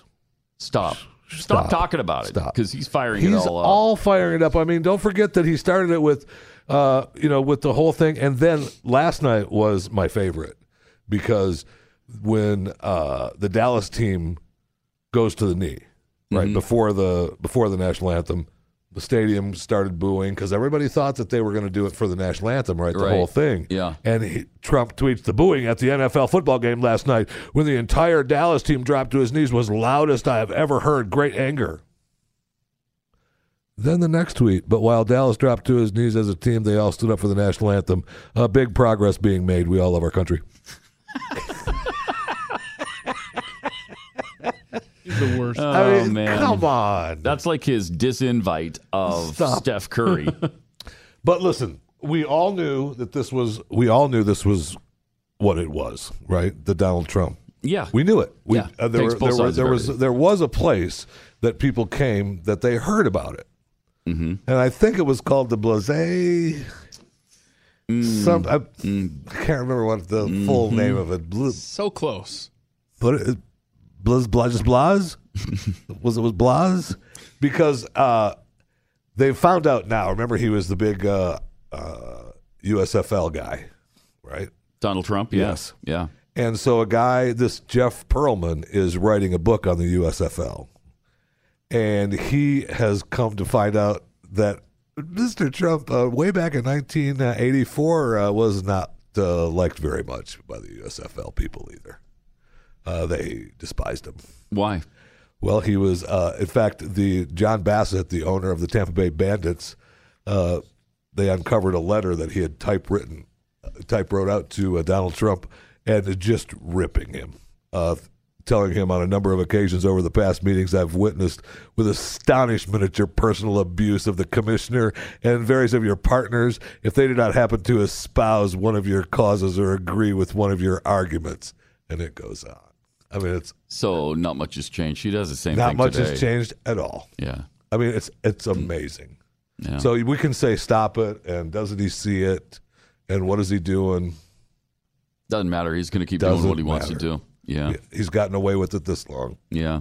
I mean, it's amazing. Although he wasn't the president of the United States no, in he wasn't. 1984. So no, he wasn't. So it wasn't as big a deal. No, and listen, he's trying to build a league. Right, I mean, they brought him in at that time. I mean, really, they brought him in to try to build something to go against the NFL. Didn't he own the New Jersey Generals? Yes. Yeah. They tried to bring, and he was, seen it. He's the front man. He's going to be the loudmouth. That's what they wanted him for. Did he bring Herschel Walker to the league? Well, he may have. I think he did. Yeah, I think he did. So, anyway. For a while, the USFL was going to destroy the NFL. Yeah. And they were going to take him on head on. And I mean, it was worth the shot, right? I mean, those guys. Everybody knew it was going to fail, so I don't know if it was worth the shot. Everybody knew. I think I don't know that everybody knew. I think that the owners wanted to play on, I forget what day of the week or different season, and it was Trump who convinced them. No, we're going head to head. The NFL on Sunday afternoons. Okay, well then there you go, because Donald Trump couldn't take the idea. If we want to beat up on Trump for a little bit, play in the spring. Didn't right? Want to. He didn't want to. He didn't want to play in the same stadium. We can go up against them. Yeah, we could be number one and beat them. Yeah, no. Instead of playing it along with it a little bit. Right. And they all could have made a whole bunch of money. Yeah. Anyway. I mean, they got some good football players. They got Herschel Walker. They great had coaches. Steve Young for a while. Yeah, they had great coaches. I mean, it was because they paid them a lot of money. It was the best effort that's ever been done. Yeah, absolutely. Probably, but inevitable that it failed. And because of that, you're not getting anybody else going to try it. Right. Right. You got the Arena League is probably about the closest thing, and that's even working with the NFL. And they don't really compete against the NFL. No. And I think the NFL actually owns it probably now. Hold on. I'm sorry. I'm looking up the USFL stuff, and this line I have to share with you, gentlemen. The USFL was trying to circumvent the NFL's $1.8 million salary cap at the time. What? Stop. They make that in a game now. Oh, Jeez. Wow. Right. It's changed a lot in the last 30-some years. So, Spotify, streaming music. Guess which hit just became Spotify's most streamed song ever? Spotify's most streamed song ever.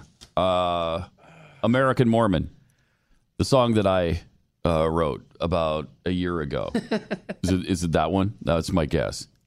American Mormon! Get away from me! Remember that? I hate to. I do. Do I remember it? I've streamed it. Number one song in the land I've for put a while. at least 1,000 streams on Spotify listening to that. Just myself. Or maybe, what's that? Who pays your salary? Oh, that's maybe bigger. That was that's bigger. even bigger. That was bigger. Maybe that's even bigger. Let me check the list here. When are we going to keep the guitar in here, Pat please? Gray. Let's see. Did he make the list? Not on the list right now? No, it's Huh. not on this All list. right.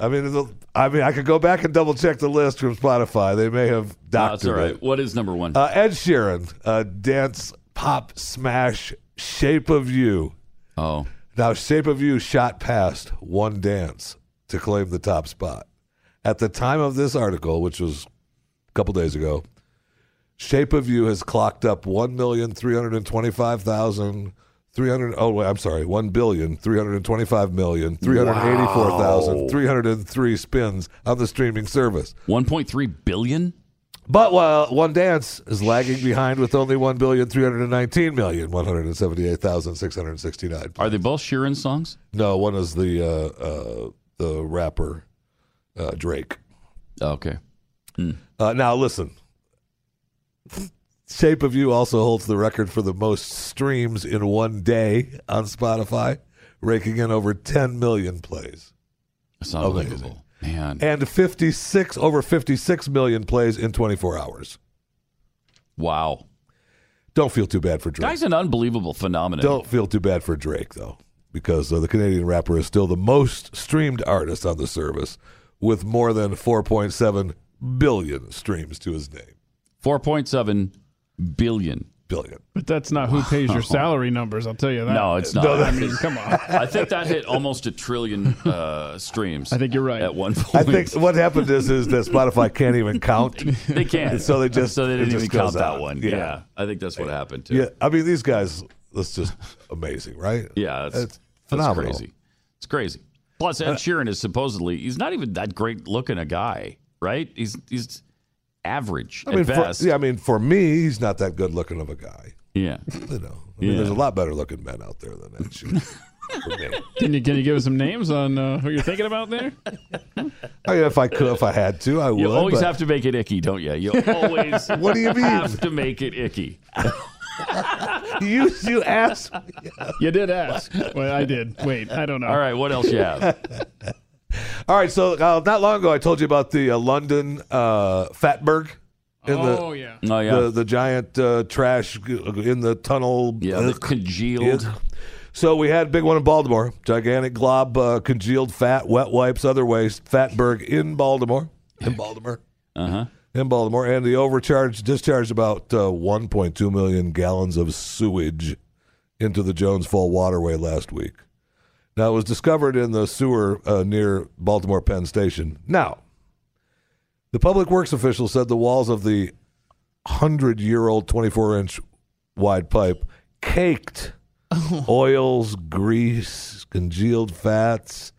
Now, the good thing about this, and I just want to point this out, okay, is that in London, theirs weighed about 140 tons, and they said that it was going to take them weeks to destroy it and figure out what they were going to do with it and cut it up. Baltimore, we've already taken here in America. We're already done. That's right. Let's clean that thing out. Get that thing knocked out. Let's go. And how'd they do it? They just set off a nuke underground. Yeah, they just came in and dug it out.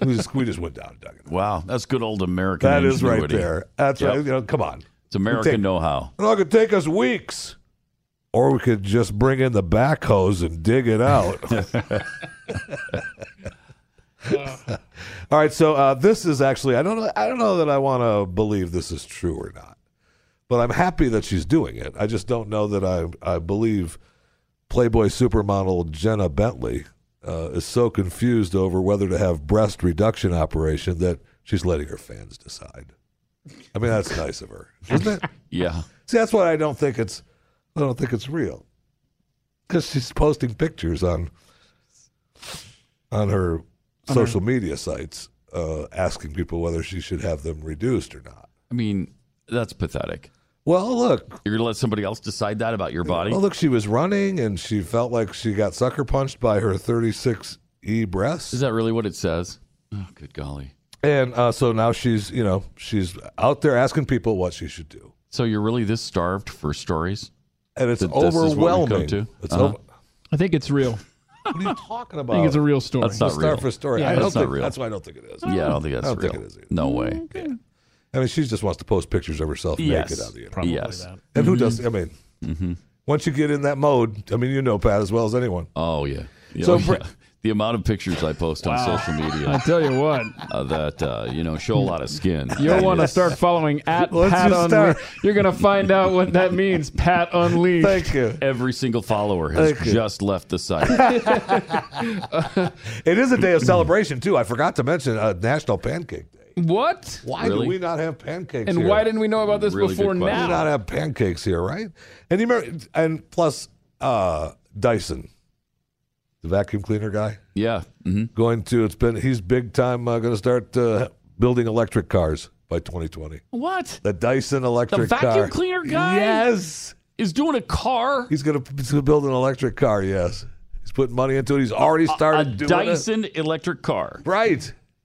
What's that going to sound like going down the road? I mean, I don't know, but think of that. It's got one big wheel, right? Like the Dyson. It's a good-looking car. It's like the street sweeper. That's what he's making. Now, he's apparently, apparently he tried to get into the car business a number of years ago, back in the 80s. Mm-hmm. He developed a filter that you'd put over your exhaust pipe because he's a big... we're too dirty. The air is too dirty, and smog and everything. Yeah. And he said that people were not interested in his product. It sucked. So I've invented this great product to curb the smog in the air. All you have to do is fit it over your exhaust pipe. No, thank you. No, thanks. That's okay. Take care. Yeah. Take care. If the car comes that way, I don't think people would mind. But they're not going to fit it over the... Right. No. It's too much. And I'm not going to mess with the exhaust pipe because that can be dangerous. I'm not even going to mess with it.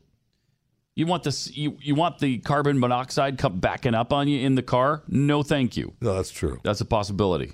So... Well, I mean, if it's installed improperly, it's a possibility. Yes. But you need to go to a specific Dyson if dealership. Anybody could install it improperly, it's me. It's me. And me. That's a good point. All right. I gotta ask you about this because I know you're an earwax specialist, Jeffy. When your ears aren't clean, do they get really uncomfortable? Yes, it's no fun. Itchy, painful. It's no fun. Get plugged up, makes it harder to hear. It's all clogged up in here. Is that why you're hard of hearing about half the time? I've noticed that when somebody says, "Hey, Jeffy," in a normal voice, you don't respond because you didn't hear them. So maybe it's the fact that you're not getting the wax out of your ears. I think half my head is clogged with the fatberg. You've ever accidentally jammed a cotton swab into your eardrum? Yes. Hurts like crazy, right? It sure does. Can also damage your hearing. The candles. I've tried those. I love them. Candles? You love them? I love them, except that... You jam them in your ear? You know why I love them? Fire? You know, I love them because it keeps your hand warm.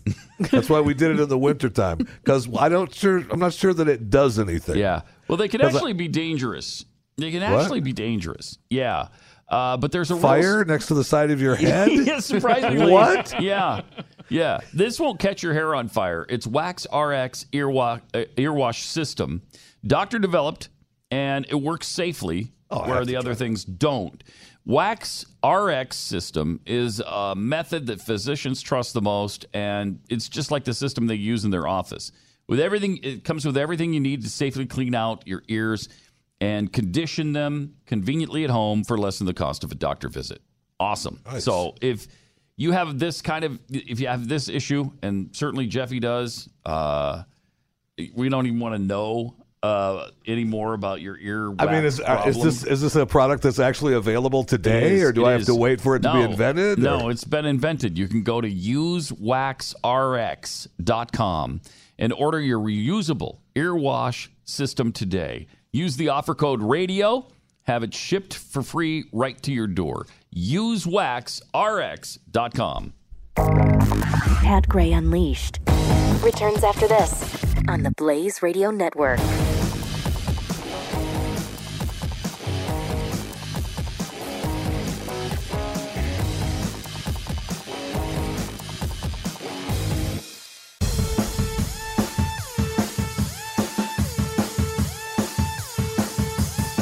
Pat Gray returns on the Blaze Radio Network. Thanks for being with us. 888-933-93. Gene in Florida. You got something good that came from the United States Football League? Yes, one good thing. In Jacksonville, they had the Jacksonville Bulls, and they had a season ticket sales of 50,000 plus. And because it's a huge football town, it's why we ended up getting the Jaguars. Oh, really?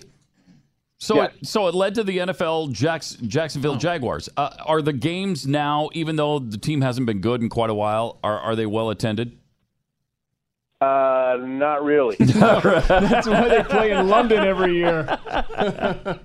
That's a good politically correct answer. What happened to the football town? It was such a good football town. What happened?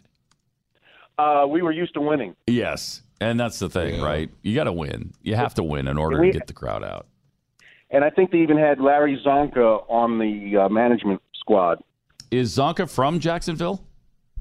I don't think so. No, but he's a Florida. Well, yeah, Florida icon. But Miami. Yeah. So, and right. plus, I mean, one of the good things Thanks, that Jacksonville had, and I'm surprised that you didn't bring it up.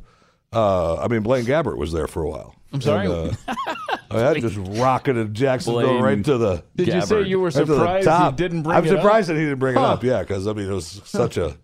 He completed over 3 passes in Jacksonville, right? He did. I think he may have actually completed 4 in Jacksonville. It was, but I said it was over 3. Yeah, it was exactly 4 passes. I think it was. The attendance is so poor in Jacksonville. They play one of their home games every year in London. They volunteered. They're like, yeah, we'll take one of those 3. So yeah. Andy in Louisiana, you're on the Blaze. Hi. Hey, Pat. Love the show. Thanks for taking my call. Thank you. I wanted to go back to the North Korea thing you were talking about earlier. You okay? And full disclosure, I'm not the hugest Trump supporter, Trump fan, even though I did vote for him. It made me mildly nauseous. Okay. All right. I mean, we may be able to continue talking, but go ahead. We might be able to handle that. So, but you did vote for him. I did reluctantly. Okay. And I'm kind of like you and Glenn. I give praise where praise is due. Yeah. You know, he's done some good things. But yeah, he's done a couple of good things. Everyone's talking about the rhetoric, and nobody. I see an interesting correlation between him and Ronald Reagan and the Gorbachev Soviet Union deal. I mean, that rhetoric was pretty ratcheted up by the time that the Soviet Union collapsed. Now, Reagan was the great communicator. Right. Donald Trump is what he calls himself, the great negotiator.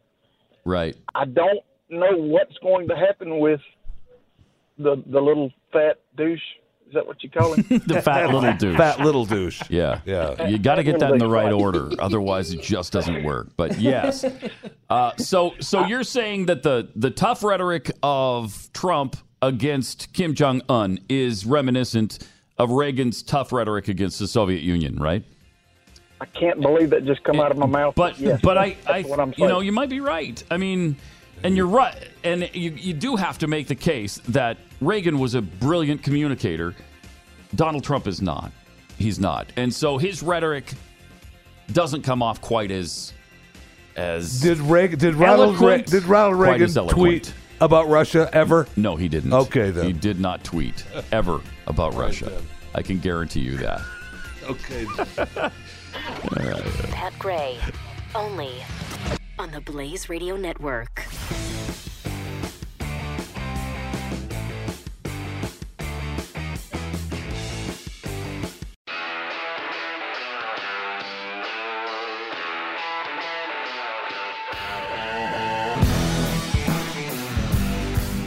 Pat Gray is here on the Blaze Radio Network.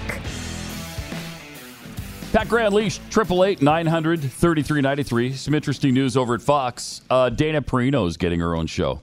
She's going to be, I think she's staying on the 5, and then she's also getting a show at 2 o'clock in the afternoon. So they'll have the Harris Faulkner anchoring the 1 o'clock hour, and then Dana Perino does 2 o'clock, and then she's on again at 5. Interesting. It's a long day. Also, Bill O'Reilly returns to Fox News Television tonight. Oh. Not with his own show, but he's going to be a guest on Sean Hannity's show. And those two, it's kind of interesting, seem to be making dice quite a bit lately, which is fascinating because I would hazard an educated guess that they haven't been the best of friends over the last 20 years. And now all of a sudden, O'Reilly's been on Hannity's show twice. He was on the radio show, I think, last week, and now he's on the TV show tonight. And it's on Fox News, which is interesting because Fox News fired him for sexual harassment of some sort that they're accusing him of, which I don't think he did, and he denies. Kind of interesting because normally when you fire someone for sexual harassment, you don't have them back on somebody's show unless you find out maybe you were wrong doing that. Oh. Is that possible? Yeah, is there precedent for that? Is that possible? I don't know. I really don't know, but it's fascinating what's going on with Fox right now. It's fascinating. I also love what is happening with U2's Bono. That guy used to be pretty liberal and pretty progressive. Yeah. Is that not correct? I mean, it's correct. Producer Keith, you're a huge U2 fan, right? Yes, absolutely. And didn't we used to, it seems like when we were in Houston together, and you may know or may not know that Keith was my producer in Houston when I did the show at KPRC for a while, and then he left to sell tires in Omaha, Nebraska. But I'm sorry? Regardless. Wait, what? That just happened? The tires that I sold, they were in Charleston, South Carolina. Thank you very much. Right. It was Radio Shack that I left before in Omaha. Shack. Oh. All right, So he left for another radio job. Just true. happened to be Radio Shack. So anyway, I forgot what we were even talking about. Bono. He's always been liberal. Yes, absolutely. Yeah. And he used to rail against, didn't he rail against Bush? Didn't he rail against the United States or our involvement in Iraq or something? I know he hacked me off a number of times. No, in fact, it was a... he actually loves Bush. That much I know now because Bush gave more money to AIDS in Africa, which is one of his big causes, than anybody in history. By far. It's not even close. Right. It's not even close.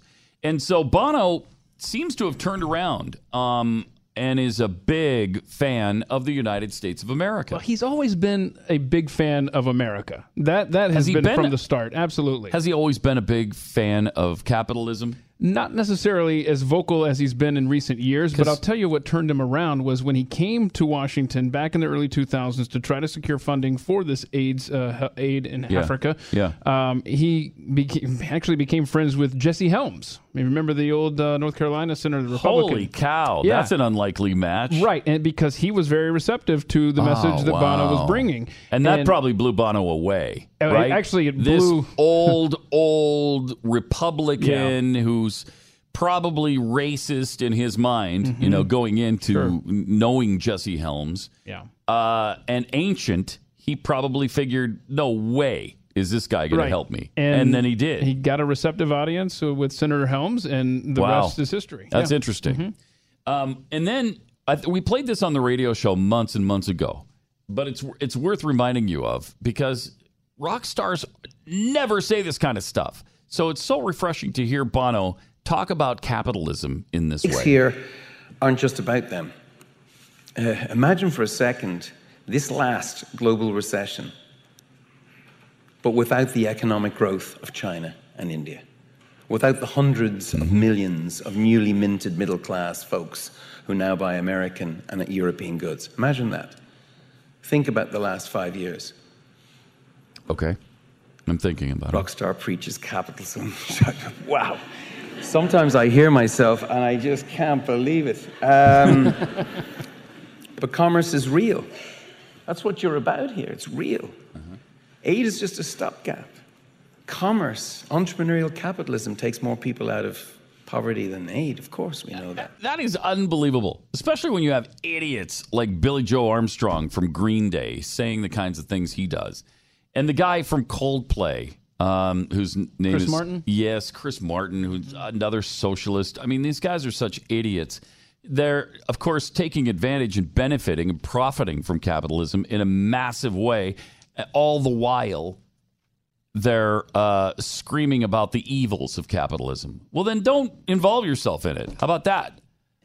Give your CDs away.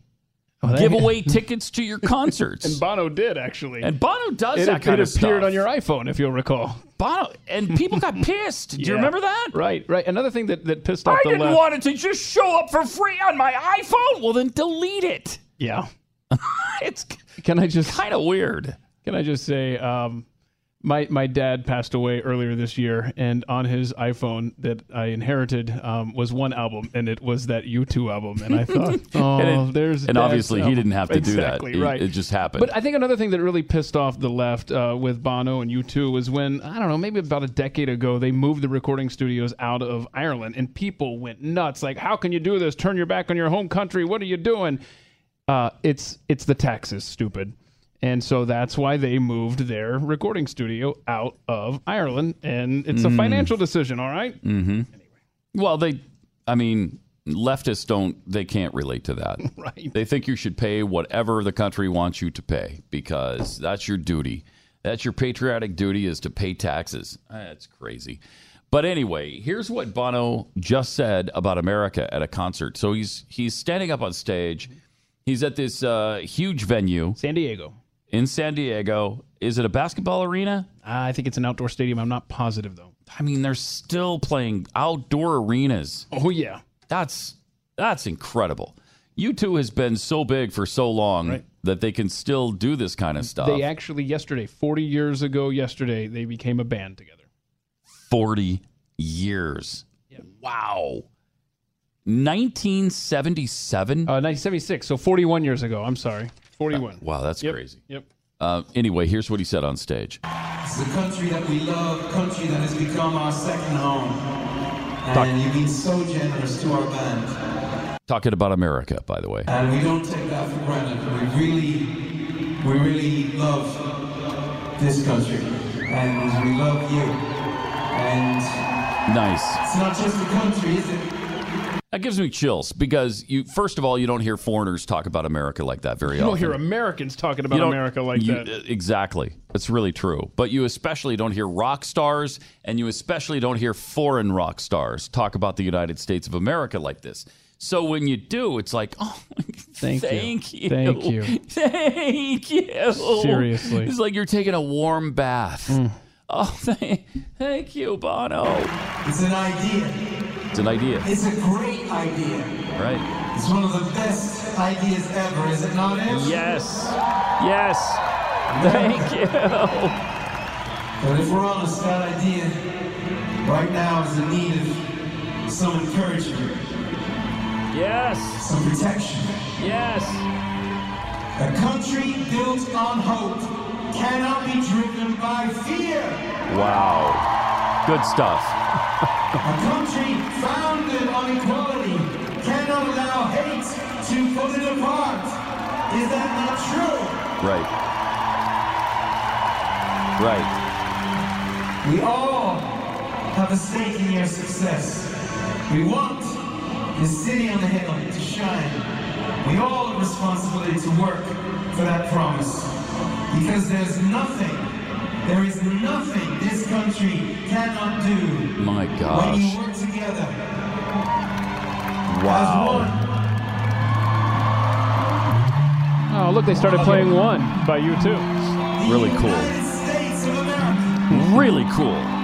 Now, you could either take a knee for unity during the national anthem, where it looks like you're disrespecting the country, or you can say the things that Bono just said.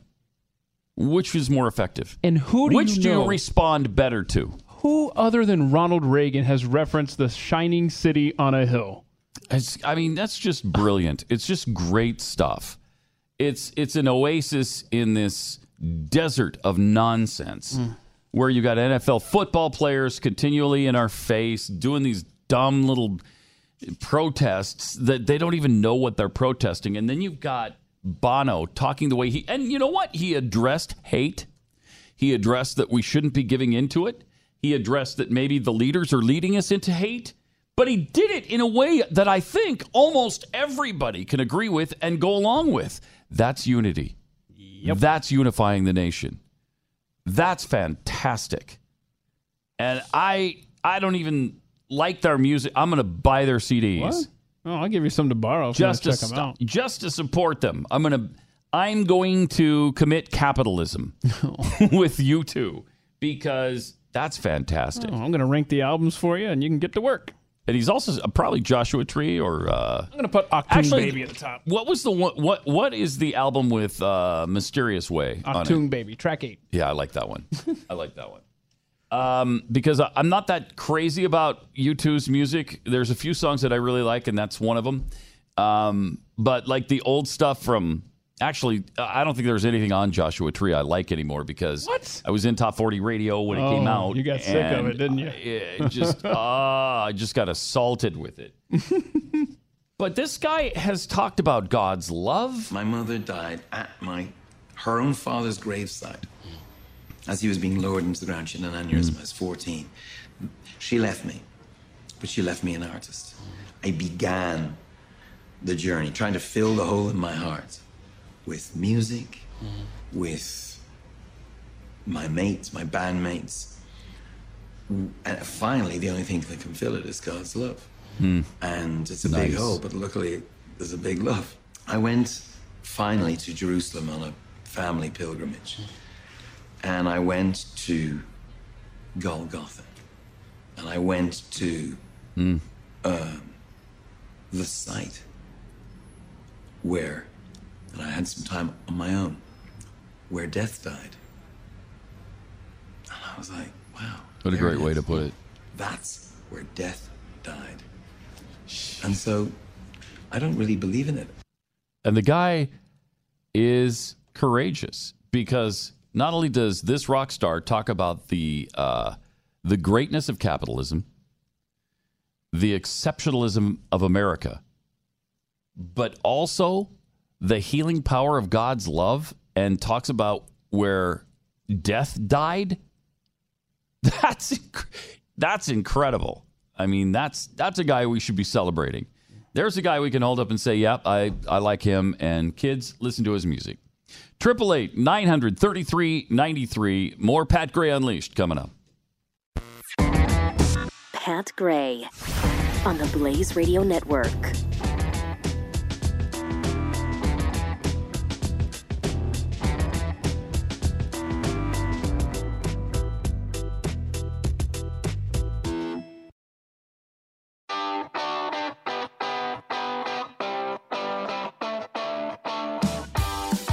Gray Unleashed. Thanks for being with us. 888-900-3393. Not to beat a dead horse, but here's another great segment from Bono on terrorism. As you know, there was another senseless terrorist attack in Manchester yesterday, and I would imagine that's something you guys have been thinking about, certainly. They hate music. They hate women. Wow. They even hate little girls. They hate everything that we love. And, you know, the worst of humanity was on view in Manchester last night, but so was the best, as people took perfect strangers into their houses and queued up for blood banks. And Manchester has a undefeatable spirit, I can assure you. Nice. Now, usually a rock star would go to... yeah, well, that happened, but look at the domestic terror in the United States. The real terrorists are the white supremacists. Oh, okay. All right. 888-900-3390, or the real terrorists are the Tea Party. That's who the tea baggers. Those are the ones we really have to watch out for. Okay, thank you. Mark in Massachusetts, you're on the Blaze. Hi. Reporting from the sanctuary of socialism itself, Pat. Thanks for checking in. Every time I see one of these snowflakes talking about how we have to eliminate capitalism because it's the source of all evil, and we have to go to socialism. I would love to ask one of those, like, okay, Pumpkin, what's the plan exactly to have Facebook, Amazon, Google, Microsoft, and Cisco to simply cease making products for a profit? Those five companies it would ruin their lives. It would set their life upside down, and they wouldn't know how to act anymore without the phone. Those 5 companies combined have created upwards of 20 million millionaires. Do you think any of those people were despondent because their net worth required 2 commas?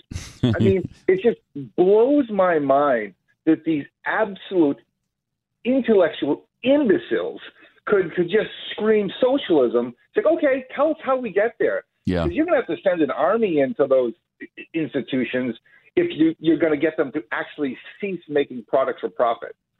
It's just unbelievable how they play these sound bites of these idiots, and no one challenges them, whether they're a celebrity or just some pinhead in protesting in a park. So frustrating when that happens too. When that completely goes unchallenged and their life view just lays out there, and it's like, can somebody please correct that? Can somebody say something to that person?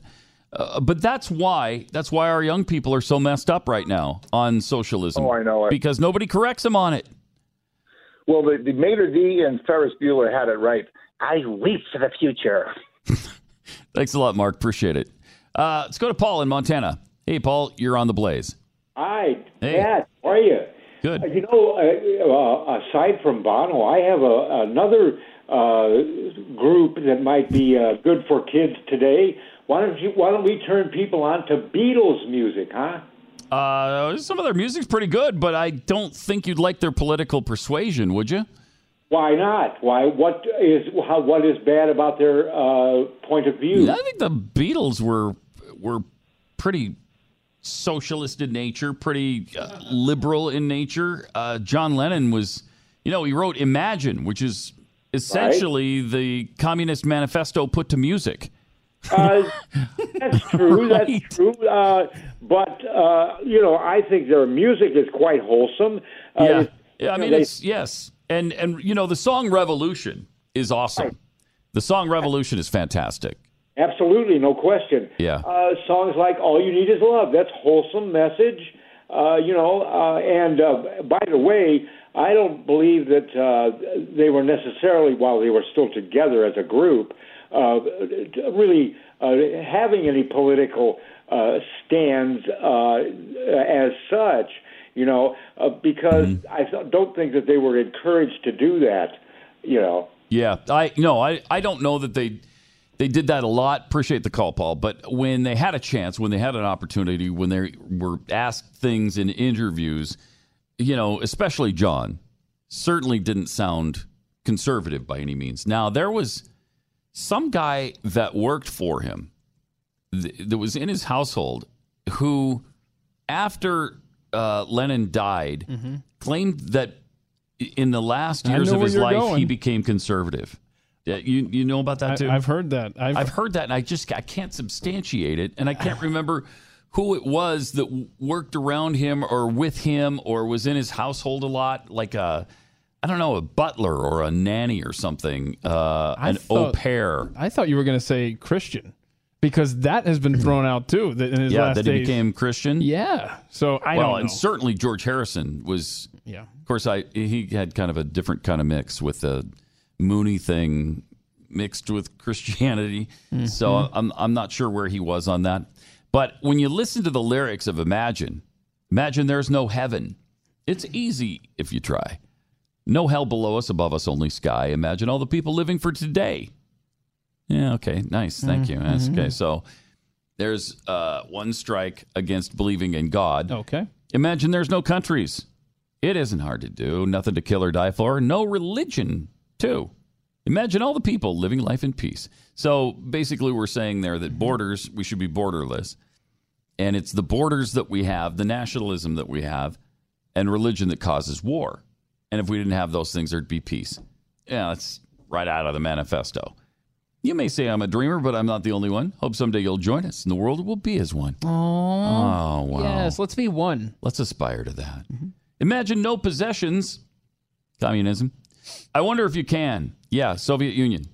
No need for greed or hunger, a brotherhood of man. Imagine all the people sharing all the world. And you know we would. We would. Oh, we'd share. That's just how it worked in the Soviet Union. You may say I'm a dreamer. Not the only one. Hope someday you'll join us and the world will be as one. Now, that was written, obviously, early 70s, like 1971, I think. So he may have changed at the end of his life. I don't know. Yeah, and if you don't join us, we'll just put a bullet to your head. No, that actually brings back bad memories because when we lived up in New Jersey and we worked up there, my daughter had a ballet class, and her big final dance at the end of the year, the teacher had them dancing to Imagine. And every practice, I would sit out in the hallway just wanting to go in and rescue her. It must have been a boring dance, too. How do you? It's very slow. How do you dance to something that slow? Let's put it this way. We talk politics on the way home. We explain the virtues of capitalism over communism and how that song sucks. Don't listen to the words. Just do the dances. And that's what you have to do as a parent, because our kids are bombarded with this socialism stuff every day. And, you know, we wonder why we're losing them to this, or we wonder why they turn on capitalism.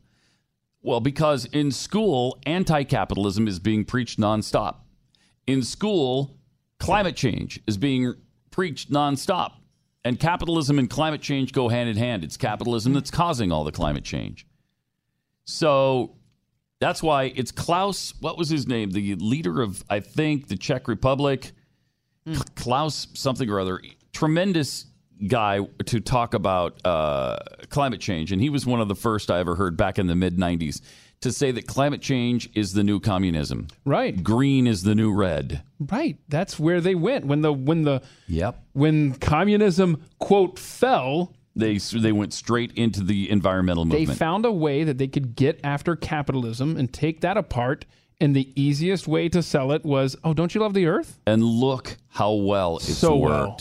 Good grief. So well. It's just pulled the wool over the eyes of so many of our kids. Generations now. Yep. I'm trying to find out your guy here. You're talking about Klaus, but I'll find it. 888-900-3393, 888-900-3393. And so, you know, between kids being taught this stuff at school, bombarded with it on the weekends when they're watching NFL football, you know, social justice and all that kind of stuff, how are they not going to believe this stuff? They're getting it at school. They get it on the playground. They get it when they're watching television shows. They get it at the movie theater. And they get it in sporting events. What chance do they have? So when it looks like the repeal of Obamacare is dead forever, they'll be happy about it. And it looks like the Senate will not vote on the last-ditch Obamacare repeal bill.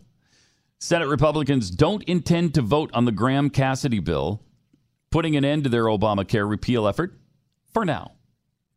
So this is the third time the effort has come up and failed. But I'm not sure that's a bad thing because every effort has been so bad on their part. Every effort has not really been full-scale Obamacare repeal. No. Why would you want to put a full-scale repeal bill of Obamacare on the desk of a Republican president? Yeah, and just because you did it 50 times with the Democrat president because you knew he was going to veto him, why would you do it now when it can be passed? These guys are despicable. And again, it's not just the Democrats, it's the Republicans, too. Can we all take a knee on that? That'll unify us all, There you go. right? I'm going to take a knee on that later on. The decision was reached today after it became clear the bill would fail. 3 Senate Republicans had said they won't vote for the measure, and the GOP could only afford 2 defections. Senate Republicans are on track now to fall short in their last-ditch appeal to repeal Obamacare. Now they're just debating how best to fail on their 7-year campaign pledge. Ugh. With 3 senators formally opposed to the latest, and that's McConnell, our Senate Majority Leader Mitch McConnell in his conference will mull whether to hold a vote that would almost certainly go down on the Senate floor, and they don't want to again. It's going to be up to the leader, according to Orrin Hatch, but I'd be happy to do it. Others are less eager, with crippling opposition already evident. One of them said, no, we're not going to vote on it. Why would we? They're not going to get anything done. They just are so inept. They can't make anything happen. And it should be so easy with the Senate, the House, and the executive branch. How can they not? 888-900-3393. It's Pat Gray Unleashed.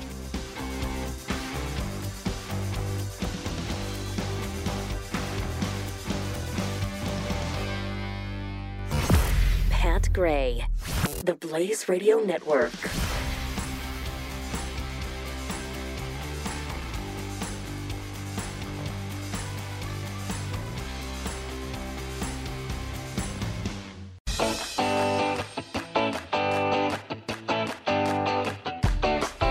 Pat Gray returns. And thanks for joining me, 888-900-3393. As we swing into the home stretch here, the U.S. is trying to curb Russian military flights over American territory. I kind of support that effort. It seems like a good one. What is the Russian military doing flying over American territory? It's pretty amazing. It's uncanny, in fact, that all of these nations, whether it's the Soviet Union or China or North Korea, they all think that they can just take advantage of us, that they can do whatever they want, that they can provoke at any time, and we'll just apparently take it. Also, North Korea has moved warplanes into American bomber flight paths. So this could be interesting as well. This is beyond rhetoric. This is a little bit... This could cause tensions to really flare up. South Korea's National Intelligence Service said that while Pyongyang didn't appear to have picked up the presence of U.S. B-1B bomber Lancer planes over the weekend, it has since bolstered its coastal defenses. Lee Chu-woo, one of my favorite guys in the National Assembly's Intelligence Committee. Whenever Lee Chi-woo speaks, I tend to pay attention. You should. He's a good guy. Well, listen to North Korea relocated its warplanes and strengthened defenses along the East Coast. That's a powerful statement from Lee Chu-woo. Sure is. What else did he say? Do we know? You don't have C-SPAN NK? No. Okay. No. But Sarah Huckabee Sanders said we haven't declared war on them, and the suggestion is absurd. We played that for you earlier. Speaking outside his hotel room yesterday, North Korea's Ri Yong-ho, another guy that whose performances you just don't want to miss. Yeah, between the two gentlemen there. You like Lee Chu-woo or Ri Yong-ho better? I'm going with the Ho. Okay. Yeah, let's go with him. He said Trump claimed our leadership would not be around much longer. He declared war on our country. That's not a you'll know it when we declare war. All the member states and the whole world should clearly remember it was the United States that first declared war on our country. Yeah, everybody knows that's not the case. He added, since the United States declared war on our country, we will have every right to take countermeasures, including the right to shoot down U.S. strategic bombers, even when they're not yet inside airspace of our country. Well, that's just not so. And that's an international violation at the UN. So nobody's going to support them on that if they do it. And we will be well within our rights to retaliate strongly. He also said the question of who will be around much longer will be answered then. I often wonder with North Korea, do they really believe their rhetoric? Or is this just kabuki theater for them? Does this fat little douche really believe the things he says about how North Korea could destroy our nation? Or does he just like to say things because he's insane? I really don't know. I know, right? I don't know if anybody knows. But meanwhile, we keep doing these demonstrations of power. Just hours before Ri Yong took the podium at the UN, U.S. bombers flew off the east coast of North Korea. furthest north of the demilitarized zone that any aircraft has flown into this century. Wow. Kind of provocative. The Pentagon said the mission was a demonstration of U.S. resolve and a clear message that the president has many military options to defeat any threat. Okay, they're definitely sending them signals, and they're sending them strong signals that Barack Obama would never have done. Now, if it doesn't lead to war, it'll be the right decision to do that, right? But we won't know right now if this is the right thing to do. And I don't know if anybody knows right now what the right thing to do is. Makes it difficult. By the way, Fox News is number one in all cable news for the 63rd straight quarter. Now, you might be thinking, well, I thought MSNBC was winning the ratings battle for a while. Didn't everybody talk about that? Yeah, they won weeks or they won a month, but nobody's ever won the full quarter except Fox for 63 straight quarters. Unbelievable. Dating back to the first quarter of 2002. That is impressive. Rupert Murdoch's network averaged 1.4 million total viewers, 2.2 million viewers during primetime. So they won both those categories. They also won the categories among the key news demos of 25 to 54-year-olds, which everybody wants because that's supposedly who buys all the products of the advertisers. And they won the average viewers total as well. So like 300,000 at any given 15-minute period of time. Fox was also the top-rated basic cable network in both primetime and total daytime viewers for the fifth straight quarter. Overall quarterly victory comes amidst a primetime lineup change that's expected to help the network even more in their ratings. Hannity moved to 9 o'clock. The 5 shifted back to its original time of 5, which kind of makes sense. I get it. And I'm not sure, is there anybody left who hasn't been accused of sexual harassment to be on the show The 5? I think there's like a janitor that works on the third floor that hasn't been approached sexually yet. No, somebody just went to HR about him. What? Are you sure? Yeah, he's been suspended. Oh, hell. Pending an investigation at Fox. That's no good. Okay, well, we got a clean sweep then. Okay. The quarter was jam-packed with big news stories. G20 summit, that wasn't really that big a story, actually. And related protests. Solar eclipse, which was huge. O.J. Simpson's parole hearing, which, by the way, isn't he about to be released? Sometime in October, yeah. That should be really soon now. Mm-hmm. The tragic events that occurred in Charlottesville, the terror attack in Barcelona, all the hurricanes, it really has been a busy news period. But the Rachel Maddow Show became the first program in MSNBC history to finish as the most watched show in cable news for the whole quarter. Wow. That hasn't happened in a long time. So Rachel Maddow did win the quarter, averaging 2.7 million viewers. Why would anybody, let alone 2.7 million people, why would anybody watch Rachel Maddow? She picked up the win for the first time ever. That's impressive. Good for her. Now, if they leave like a TV on, right, like at a nursing home, or accidentally, or like at a waiting wander room, away from it. Like, do you count all the people that have crossed paths with that TV while it's been on? Apparently, they're doing that, and that's because that's the only way Rachel Maddow could ever be number one. And then don't forget it. Tonight, Bill O'Reilly is back on Fox. That should be really interesting. He's promoting his new book, Killing England. O'Reilly was fired in April, and now, for the first time, he'll be back on the network. To me, that signals the fact that they now maybe believe that he didn't actually do this. Right. Why would you let him in your doors if you thought that he was the monster you thought he said he was? Right. He and Fox News paid 5 women, allegedly, $13 million in settlements. Now, Bill says, okay, we had to do that because we wanted to get on with life, didn't want this to stretch on forever, wanted to end it. But last week, Hannity had Bill on his show, and he said, would you ever consider coming back? I think you should come back. O'Reilly's response was, I don't know. Now, you would think O'Reilly's response would be, not in a million years. Mm-hmm. No, that, or at least something like, well, you know what, that chapter has been closed. That's in the past for me now. So between the question that Hannity asked and the fact that O'Reilly is back on Hannity's show tonight, leads me to believe that maybe that's possible that he could go back to Fox News. That would really be huge. And then it means he would also not be coming here to the Blaze, which I think that's probably a foregone conclusion anyway. That's too bad, man. Yeah, isn't it too bad?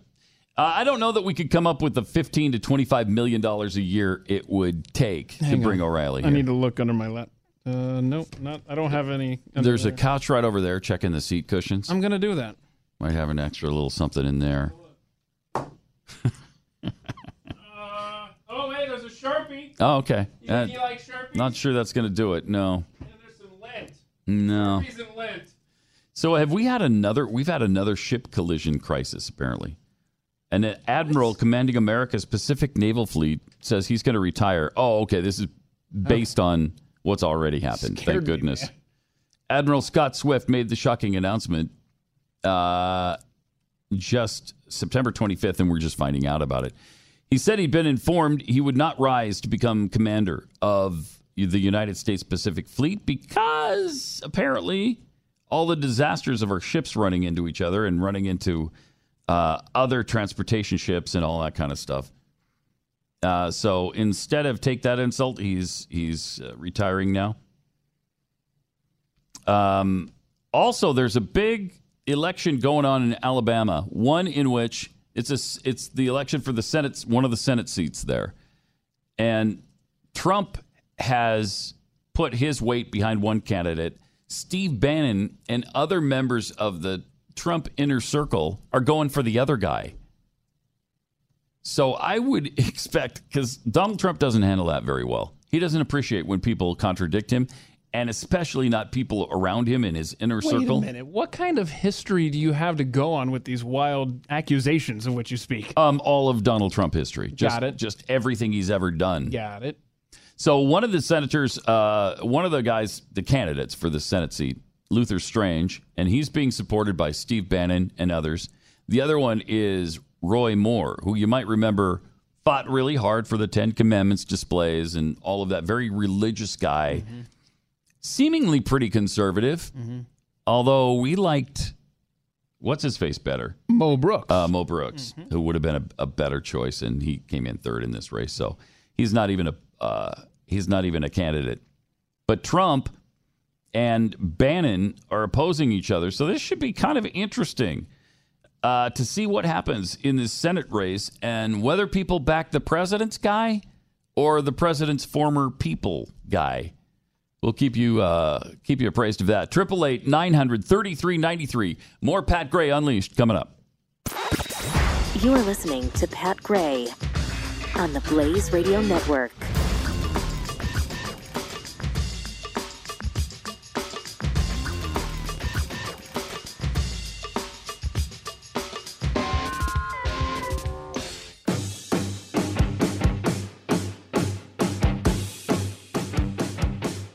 Pat Gray. 888-900-3393.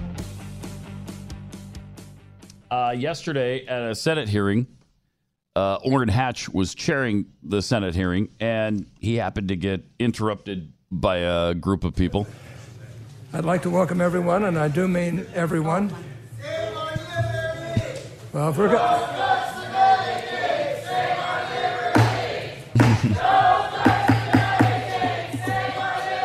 No cuts for Medicaid, save our liberty. Oh, is that what it was? No cuts for Medicaid, save our liberty. You know, leftist groups are really trying less hard these days on coming up with fun chants that you can just recite in your sleep. Yeah, it doesn't even rhyme. No. Save our liberty. It's interesting to watch Hatch. It's like he doesn't even know what's going on. I'm not sure he even knows where he is right now. You remember the old folks home I talked about that had MSNBC on in the background? Uh-huh. I think that's where he's at. Yep. If you want a hearing, If you want a hearing, you better shut up. You better shut up. So Orrin pounds the gavel and says, if you want a hearing, you better shut up. I'm not sure they want a hearing, Orrin. I don't know. Okay, let's get...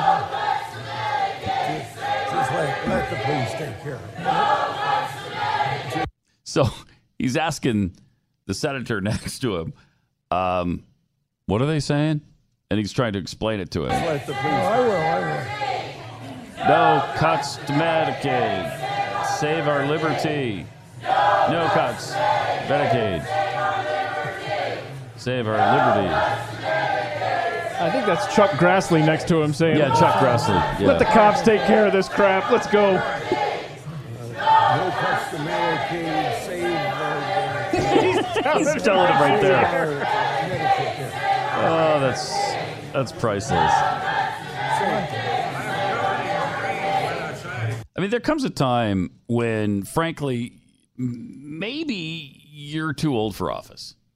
Is that possible? Uh-huh. Not in the United States of America anymore, apparently, because the guy is talking about running again. Ugh. Again. These are 6-year terms. He's already into his 80s. He's early to mid 80s right now. He'd be 90 for sure by the end of the next Senate term. And still he's trying to keep everybody out of a race of jumping in, Mitt Romney included. Mitt Romney has talked about it. Chris Stewart, the congressman from Utah, has talked about it. There are some good candidates that could come in and add fresh blood to the Senate and not have been there for 1,000 years and become so set in the power structure of Washington that you're nowhere near where you used to be on almost everything. I mean, the guy went through... The guy was best friends with Ted Kennedy. That should have been a red flag. It was a red flag. I mean, that should have been a red flag 15 years ago to stop the last few mistakes the electorate has made out in Utah. And it absolutely was that red flag. It's just that everybody ignored it. Somebody was talking about the relationship. Was it, might have been one of Kennedy's kids that was talking about the relationship between Ted Kennedy and Orrin Hatch. My dad was always an optimist. I mean, having overcome so many of his own personal challenges and political challenges. I mean, this was... Yeah, well, and overcoming, killing Mary Jo Kopechne. He overcame that. He had some challenges. One of them was leaving Mary Jo Kopechne to drown in the river. That's a challenge. Somehow he overcame it. So, yeah, it is more from him. A guy that everyone loved. Why? Because he persevered. And what does the Senate need to do? Everybody but persevere and become the place that my dad wanted always for it to be. And that's a place where major conflicts were resolved. Now listen to this. For the national interest. Not for either party's interest, but for the national interest. Yes. What is it that current senators now should learn from your dad about how it is you can work across the aisle? Oh, this would be great. Well, I think the personal etiquette of trying to make an effort to understand what's going on in the other person's life personally, because you're working with them. Because that's how he did. He forged these personal bonds. Him and Orrin Hatch. Orrin Hatch, I think, got elected probably bashing your dad. He says it. Yeah. He came to Washington to counteract my dad's vote. Right, which was a good thing. Ended up cutting every deal in the world. Because he knew it was going to pass. If Ted Kennedy signed off on it and he was sponsor of it, then boom. Everyone else would say, oh, well, geez, if Orrin and Ted are for it, then bang. Right. What a revolutionary concept. Yeah, a really bad one, too, that he's hailing as this great thing that helped us compromise every principle we ever had. Yeah, how many times did Orrin Hatch convince Ted Kennedy to come over to the right on any bill? Never. Come on, man. Never. It was always the other way around. Always. And if there was ever a statement by anybody that showed how much Orrin Hatch needs to be out of office, it's that. Yep.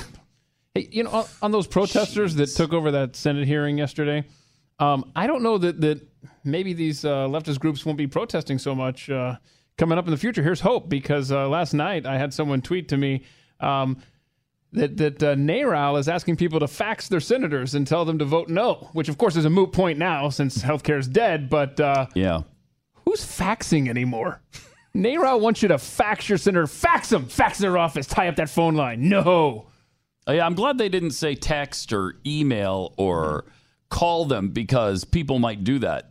But fax.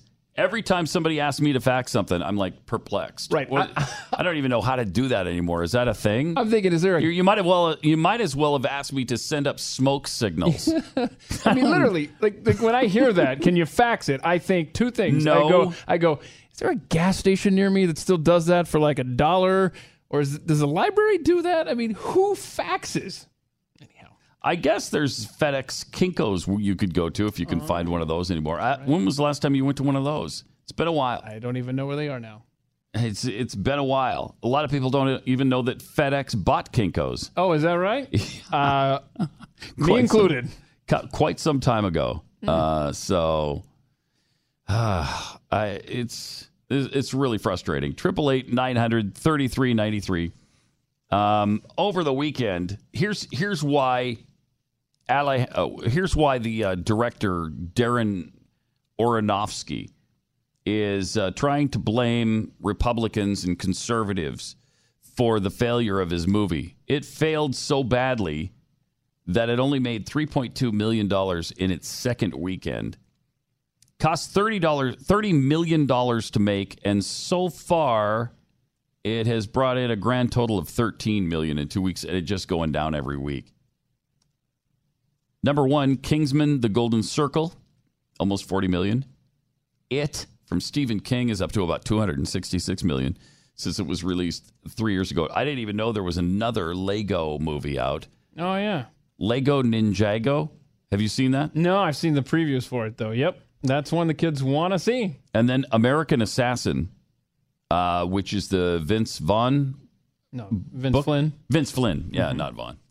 Vince Flynn wrote the book American Assassin, and they finally made that into a movie. Sadly, his first book ever made into a movie, he's not around to see. It's really sad. Yeah. And number 5 is Mother. Number 5 already. Good. Then something called Home Again, Friend Request, Stronger, The Hitman's Bodyguard, Wind River. What a bad year this has been for movies. Bad stuff, man. Just a terrible, stinking year for movies. And I can't even think of anything that's coming out between now and the end of the year that would pull it out. Yeah, but it's okay because reality is entertaining enough these days. It's a horror show every time you turn on the news. So really no reason to go to a movie theater for that entertainment. I'm just looking. Oh, Blade Runner, which is rated R, though. I'll have to wait until I can get that on, something that I can edit it with. But Blade Runner looks pretty good. Were you a fan of the original? Blade Runner 2049 comes out pretty soon. I haven't sat through the whole thing because the first time I saw it, I was very young. Oh, this might be better for you. My Little Pony, the movie, is coming out for you. Oh, wait, when's that coming out? Very soon. I'm there. The Florida Project. Don't know it. Una. Don't know it. The Snowman. Don't know it. Oh, wait. I saw a preview for that. That looks terrible. Continue. What is The Snowman about? I don't know. There's a preview where it's like these women are kidnapped, and when authorities find them, they're like dressed up and they're frozen and stuff. Sounds great. It's something called Flatliners, which is a horror movie. Chasing the Dragon. Don't know it. Last Flag Flying. I don't know any of these. I don't know it. Wow. I don't get out much, though. I can't speak for you, but I don't know these because I don't do anything. Oh, there's a new Thor movie coming out. Is that right? That might be good. I don't know. But and Star Wars: The Last Jedi. Oh, yeah. Around December. Christmas time. Yeah. So we do have that one movie to look forward to. Hey, there's a new U2 album coming out on December 1st. I know you're going to be all over. I'm going to buy it. I'm going to buy it just to support Bono. All right, back tomorrow here on Pat Gray Unleashed. We'll see you then.